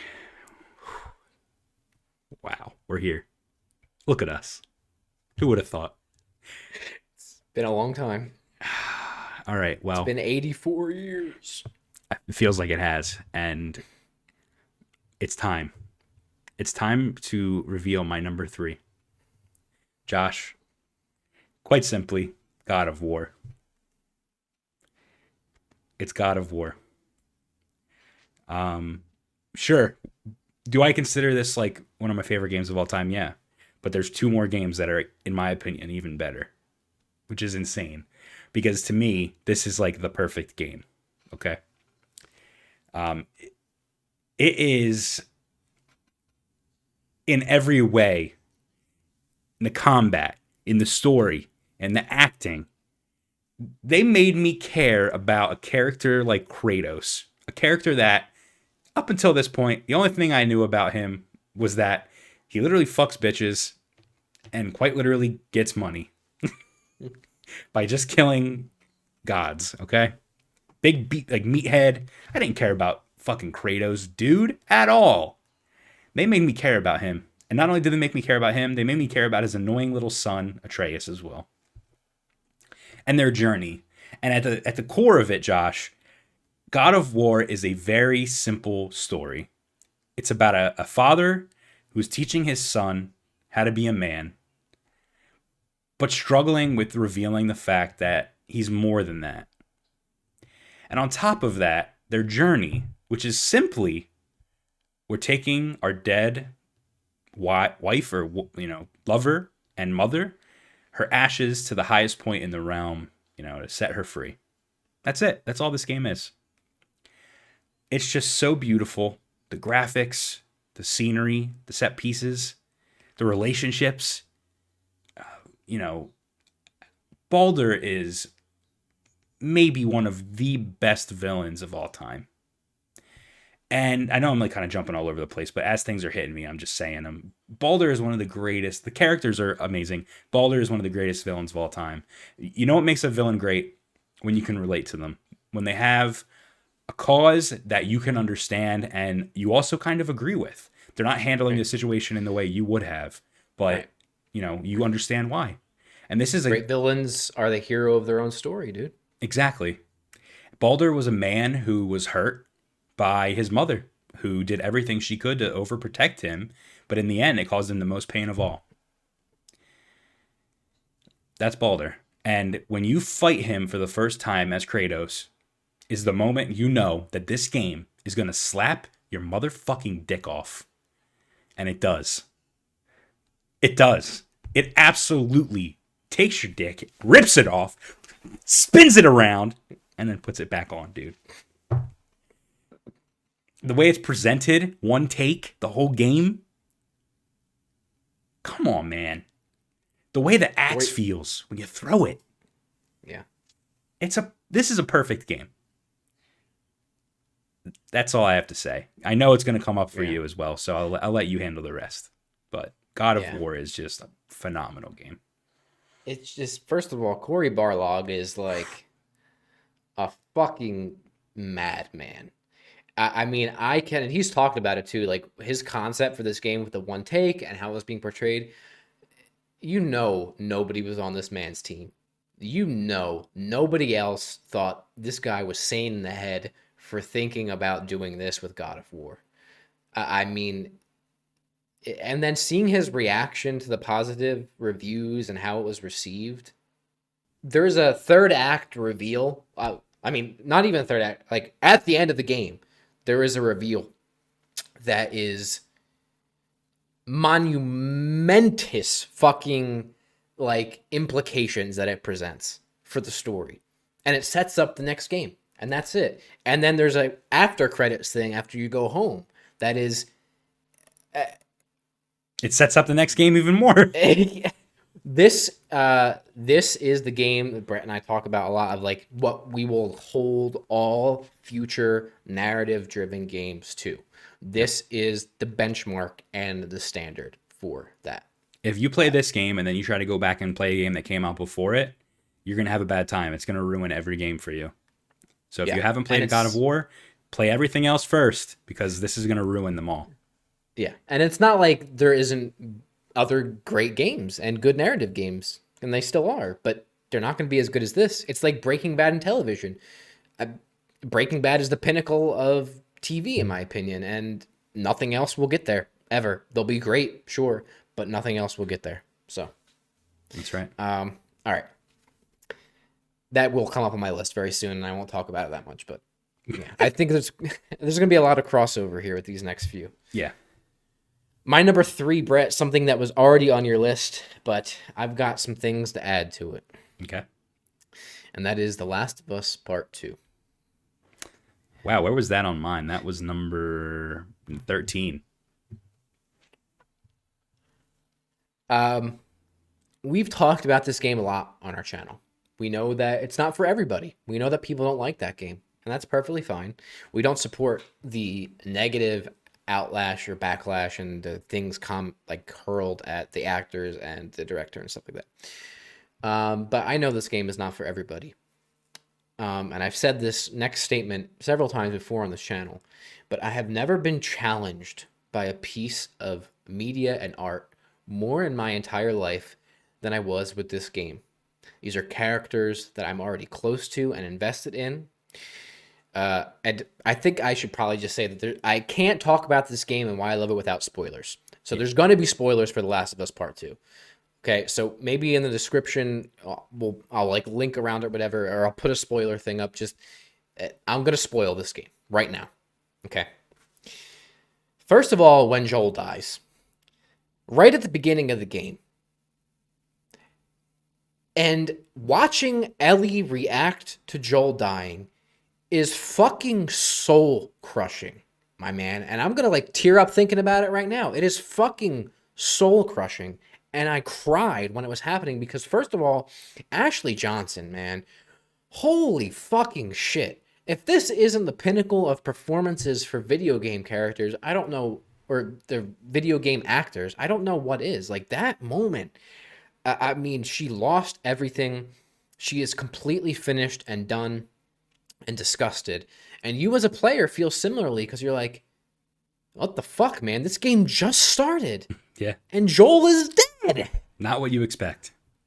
The game just started. And he fucking gets his brains bashed in by this fucking Abby bitch that you now want to go kill. Right? So at the beginning of the game, Ellie wants one thing. And you know what it is, and you're with her, and you're like, Ellie, let's go fucking kill that bitch. Let's go kill Abby immediately. She's done. I want to kill all of those people. You're on her side. You're feeling the exact same thing that you are. And then you play Abby, and you're like, why the fuck am I playing as this human? Why the fuck am I playing as her? I want nothing to do with her. I want her to die. How can I kill her right now as me playing her? Can I jump off of this cliff and kill her immediately? And the story is done. You want her dead. That is what you feel, right? And that's what the game wants you to feel. And then you go throughout the game. Ellie wants revenge. You're still there. But you keep playing as Abby. And you see what's going on with her. And eventually you know why she did what she did. And then you play more as Ellie and you're like, something's off here. I don't want to go down this path anymore. And people in Ellie's life are telling her, Ellie, you got to stop. This is it. And then you keep playing as Abby more and you find more about the characters and her loved ones and what she's gone through and why she did what you did. And you begin to sympathize and empathize and understand this character. And even at the point where you understand this character, you're like, but yeah, you fucking suck too. The game you makes both you suck. The game makes you realize that the world is much larger than just Ellie and Joel. Exactly. It's more complex and there's more stories out there, and you don't even think. It basically says, like, you know, you were playing as Joel in Last of Us 1 and you didn't even realize that the things you were doing had consequences. There were consequences to your actions. And one of them was, unfortunately, Abby's father was right. Someone Doctor. Exactly. That was trying to operate. Yeah. Yeah. It's just in the game, I've never felt that dichotomy in myself experiencing a piece of media where you completely understand two conflicting characters' life stories and paths that they're on. You want both of them to stop, but you know it's not going to. And the world, like The Last of Us 1 does so well, is that here's the world. It fucking sucks. And guess what? Everybody in it sucks too. Mm-hmm. Things are not cut and dry. Things are not black and white. People do shit and you either live with it or you don't. And it's going to literally kill you, either literally, like you are going to die, or it's going to tear your life apart and you are going to be effectively dead. And then last point, at the end of the game, when you're in the kitchen with, oh, Jesus Christ. Dina. What's Ellie's? Dina. You're in the kitchen and you have this whole home presented to you, right? They're living together. They're happy. It's a little bit later. And you're like, okay, maybe Ellie's finally done. And then Tommy comes and they talk, and Tommy like still wants revenge, obviously, for his brother. And you don't think Ellie really does, but then they have this moment in the kitchen, dude, where Ellie is packing up, right? And she is going to kill Abby. That is her mission.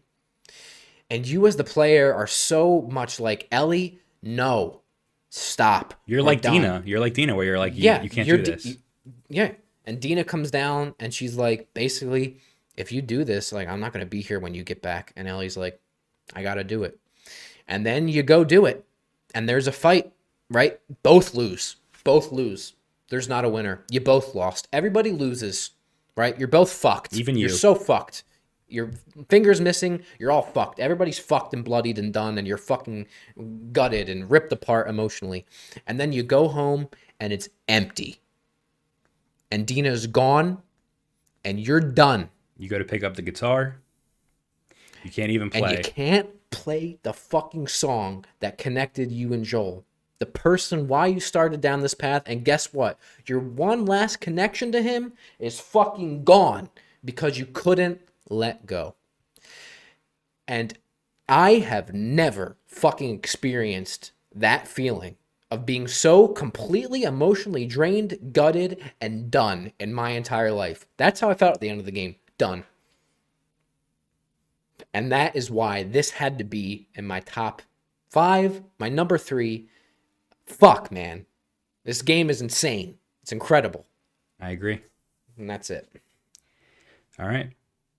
Great choice. I'm not going to argue your numbering of the game because I would have put it higher if there weren't other games that pushed it down. Yeah. All right. Number 2 is a game that I know is on your list, and it might even be your number 1. I don't know, but I know it's a game that we both hold very high.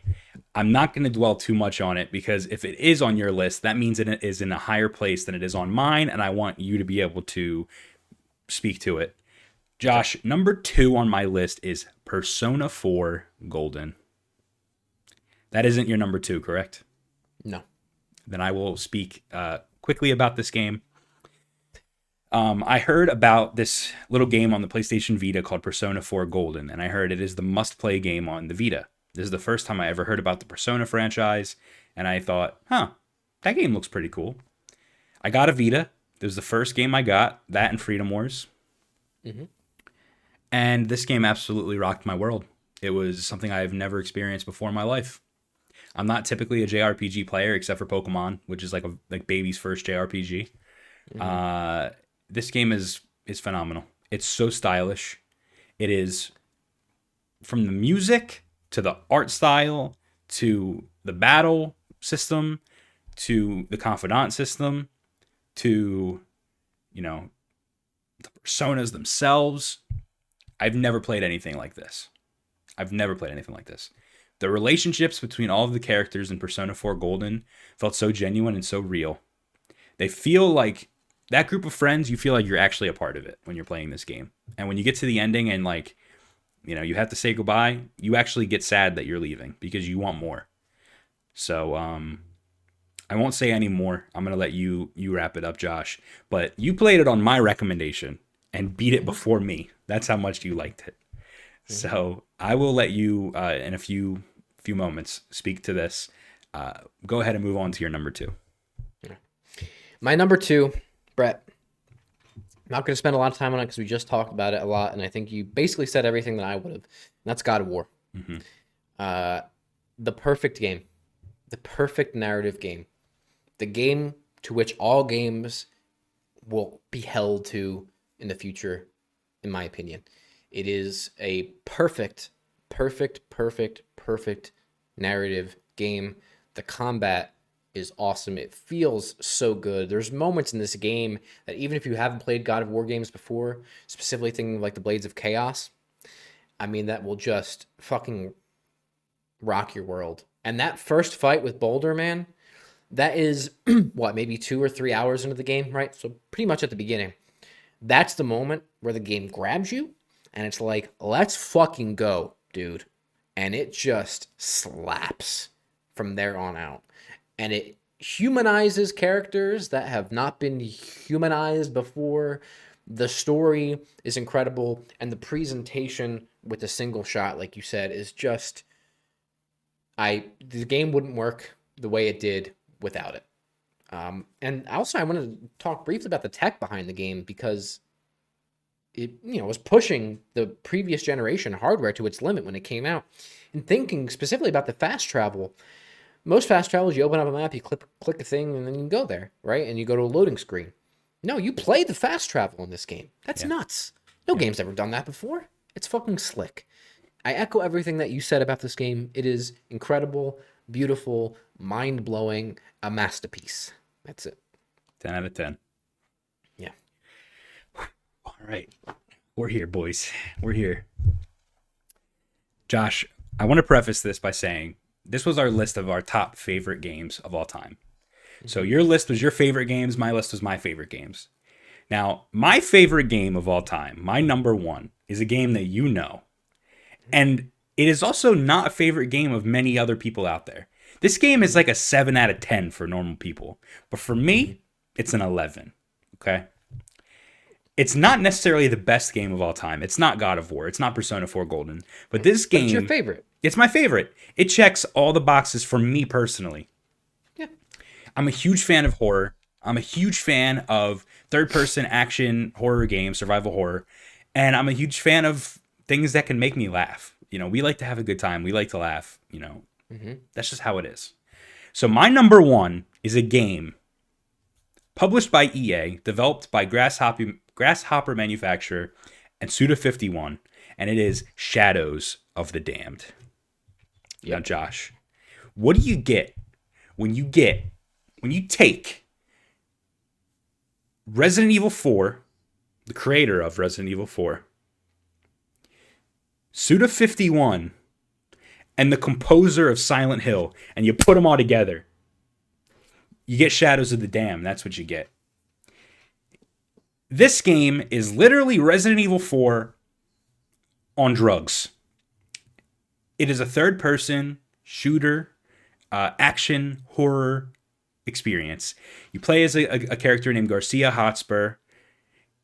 You have a companion named Johnson, who is a skull that turns into a gun called the Boner, and then it turns into the Big Boner. The game is just dick jokes the game, and that's okay because it makes me laugh. But the story, in my opinion, is actually a lot better than people give it credit for. It's your typical damsel in distress. You have to go save your girlfriend, Paula. She gets captured by the leader of hell, essentially, and he takes her down to the underworld. Garcia is a demon hunter, and he's like, I will follow you to hell, and I will kill you, and I will kill anyone that gets in my way, and we will save Paula. And that's the game. You get on your motorcycle, you drive to the gates of hell, you fucking bust in, and you shoot motherfuckers. That's it.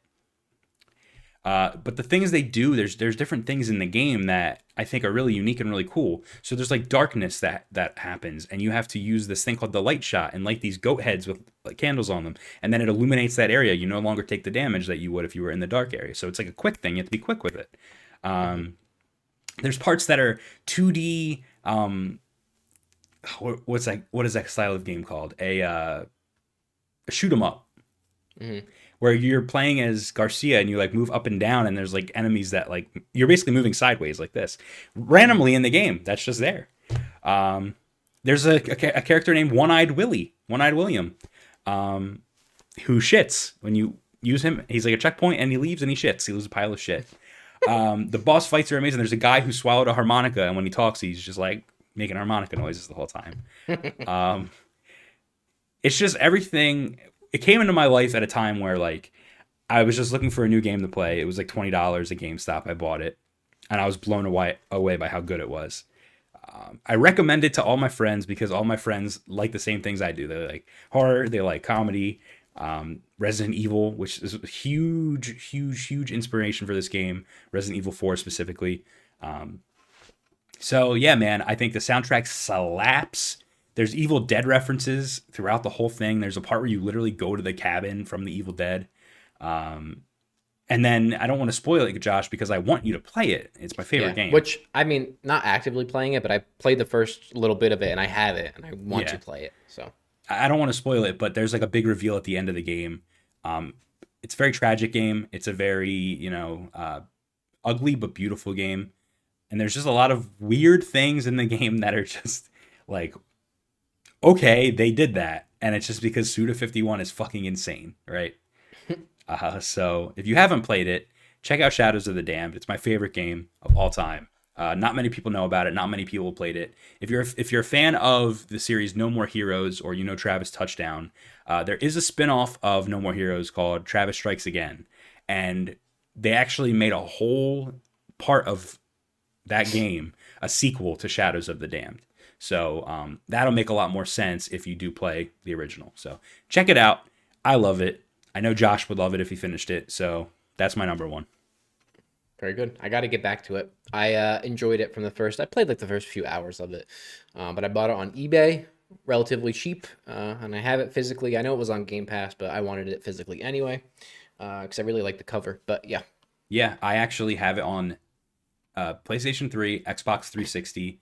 I have it digitally on both, I believe, as well, or at least on Xbox.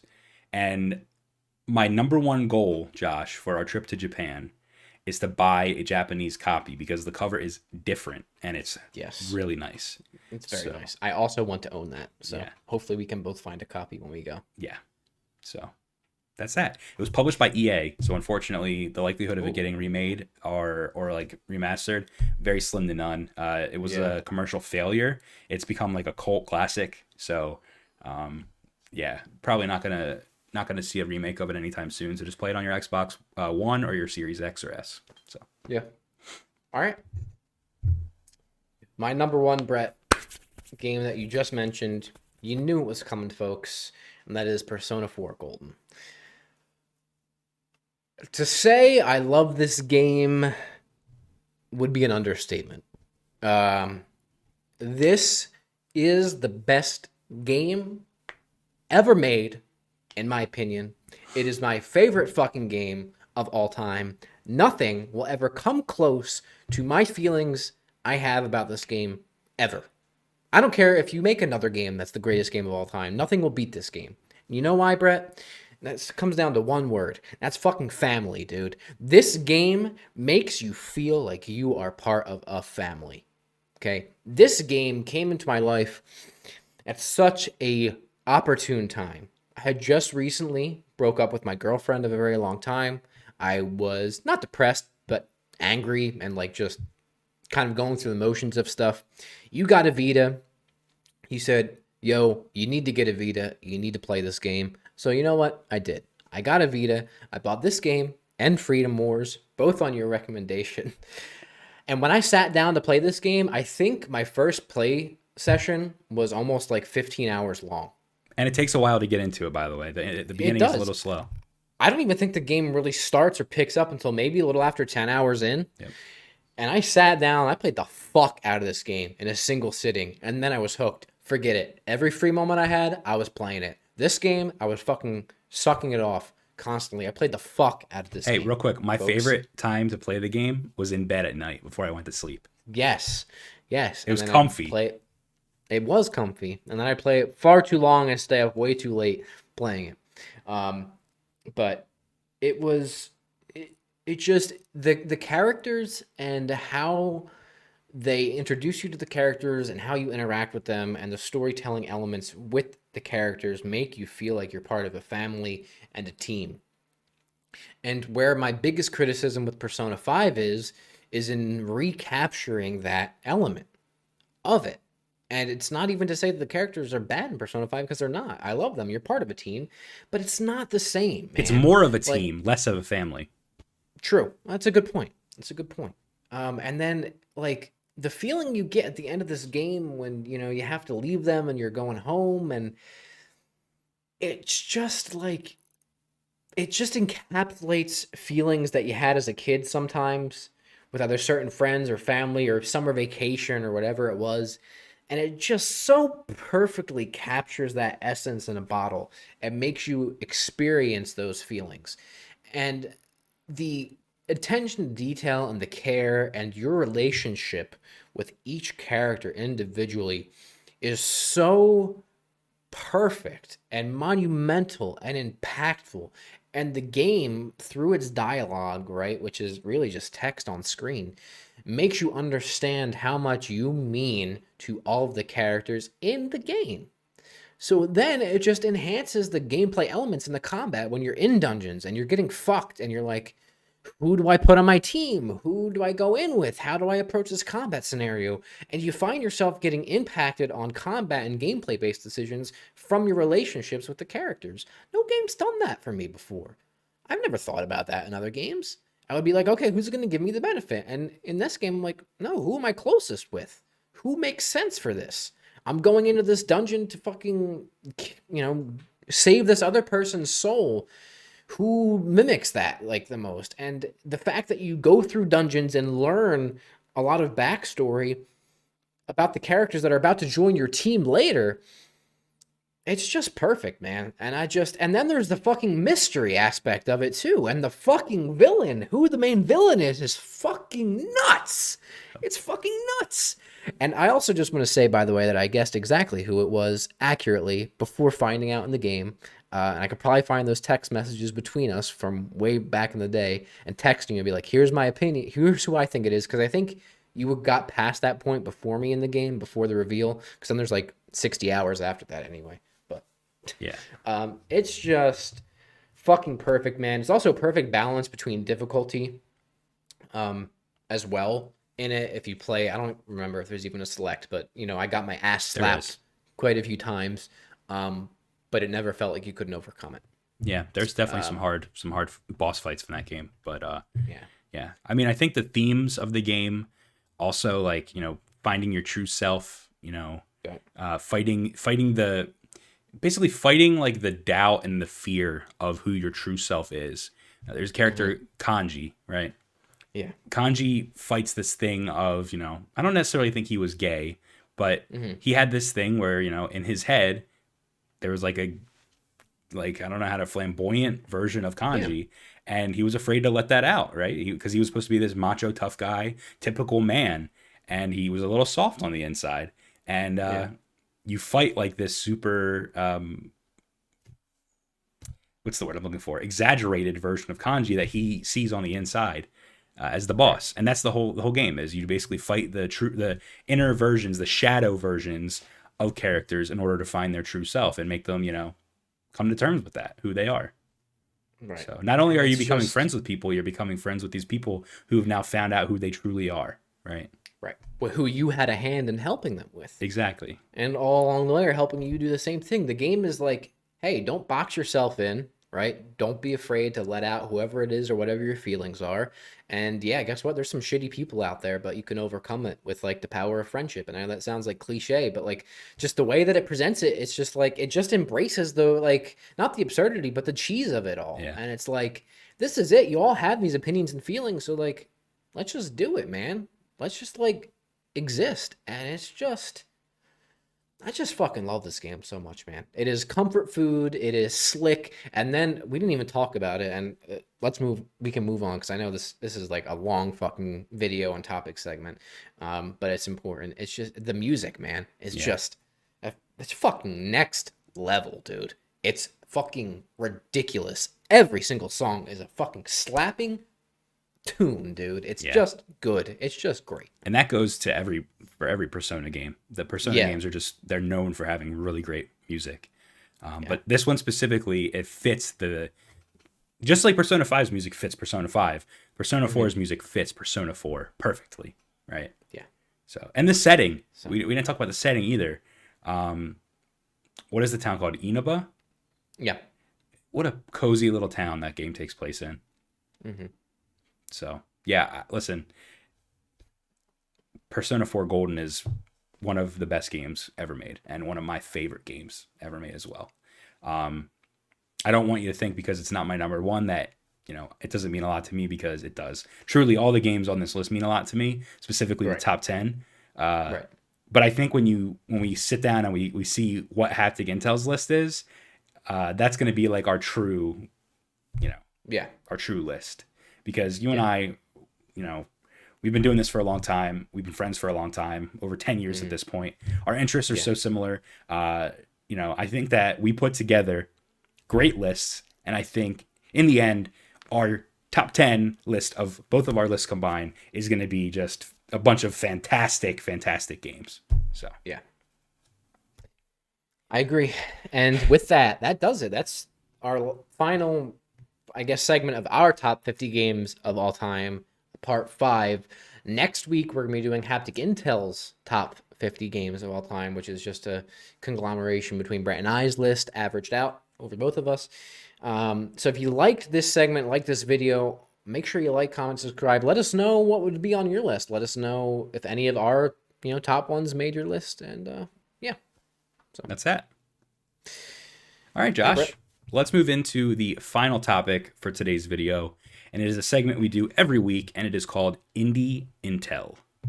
Yep. Indie Intel is a segment where we take an indie game, whether it's on Kickstarter, needs a little bit of help, a little bit of love, or just an indie game that we think is really, really cool, and we bring it into the spotlight and we show it off to you guys. This week, we're going to be taking a look at a little game called Mission in Snowdrift Land. Now, Josh, I'm going to give you a little bit of the backstory, and then you could talk about what you like about this game and why we think people should back it, okay? Please do. So, Mission in Snowdrift Land was made by two people. It's only a two-man studio, and they're called Tons of Bits. They're a small game developer located in Germany, so another game in Germany. They published the online game Mission in Snowdrift Land and the WiiWare title Chick Chick Boom, which some of you might be familiar with if you played a lot of games on the Nintendo Wii. So the history of Mission in Snowdrift Land is pretty interesting. So it was originally released as a Flash game that was hosted on Nintendo's website 15 years ago. The game's levels were released once a day for 45 days and presented in an advent calendar style. So first of all, that's really unique. We've never seen a game do that. Number one, release levels once a day, but number two, in a cool, unique style that fits the theme of the game, being a snowy winter wonderland type of game, they chose an advent calendar where each day the level select screen that looked like an advent calendar would open up a new level of the game, right? So the interesting thing, Josh, is that although this game was published on the Nintendo website, it was outsourced to Tons of Bits by Nintendo. They keep all rights and IPs of Mission in Snowdrift Land. So Nintendo doesn't own any of this. The game's been lost to time for many, many years. As we said, it was 15 years ago, Josh. They took the game offline, and there was one place that you could play the game still. And actually, not a lot of people knew about this. Just for some reference here, YouTube content creator Nick Robinson did a video all about this game, and he talked about how because Flash, the platform Flash, was being shut down, that this game was going to be lost forever. And he mentioned that he found that on Tons of Bits website they had an actual playable version of the game still up. The problem, though, Josh, is that it required access to Tons of Bits servers in order to load certain parts of the game. And once Flash was dead, even using the Flash emulator that people created, it couldn't talk to the server to make the game work properly, right? So he worked with Tons of Bits in order to get Mission in Snowdrift Land back. And he told them, he said, "Look, guys, people love this game, and I think you should bring it back." And they said, "We will. We're doing a Kickstarter. We're going to release it on Steam, and now everyone, you can back it." So, Josh, what are your thoughts? Yeah. I think it's awesome, man. I just think the story around it is really cool. I think it is one of the most unique concepts for, like, I don't know, releasing a video game that I've ever heard about. it's just cool, man. It's on Kickstarter right now. It just started a couple days ago, so you can absolutely back this. I know I will be. It has a little over 30 days to go now, so probably in the 20s when you all see this video. They're at about 50% or so funded right now, maybe a little bit under that, or more so by the time you're watching this. I really recommend backing this. First of all, their backing tiers are all, even for really low like amounts of money, you can get the game. And to me, it's like a preservation type of thing of why I'm interested in it, and video game preservation, which interests me. So now you have like an opportunity to like back and be part of a preservation of this kind of once in a lifetime little Flash game that without, its fan base and Nick Robinson and like, I don't know, the power of the internet, we would have been lost to time. So I think it's really cool, and from the game preservation aspect of it is why I'm interested in it.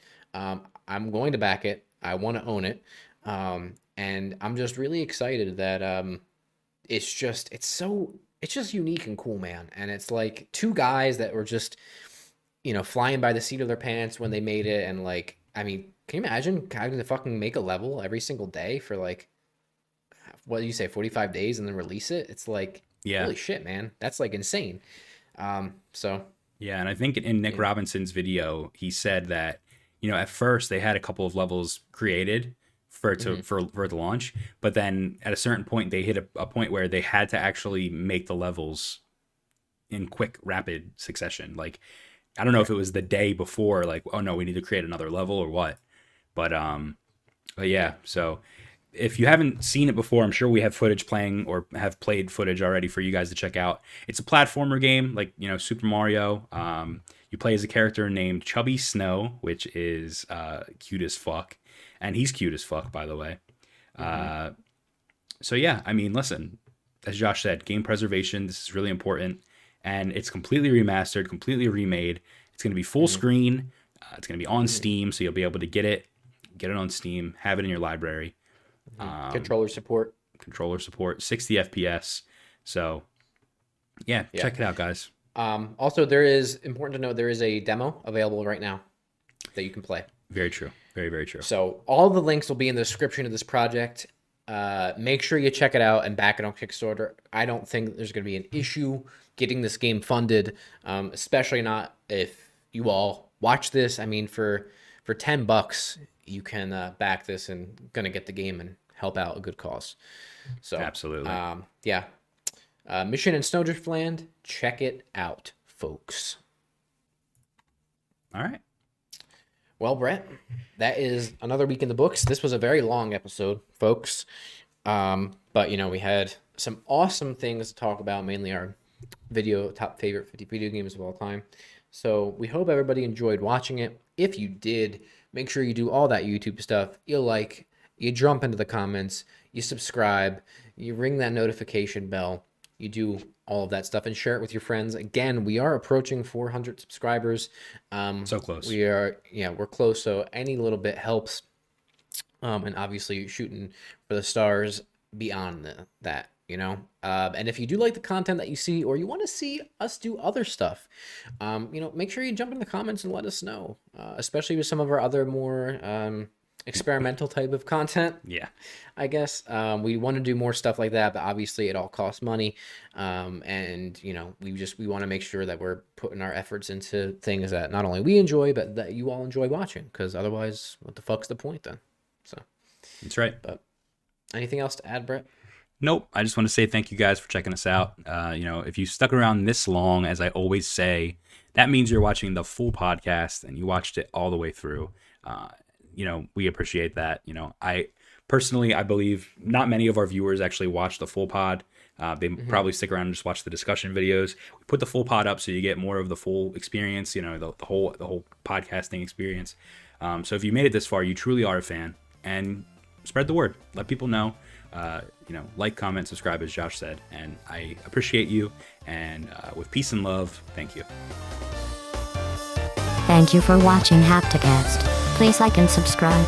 Hit the notification bell so you do not miss an upload.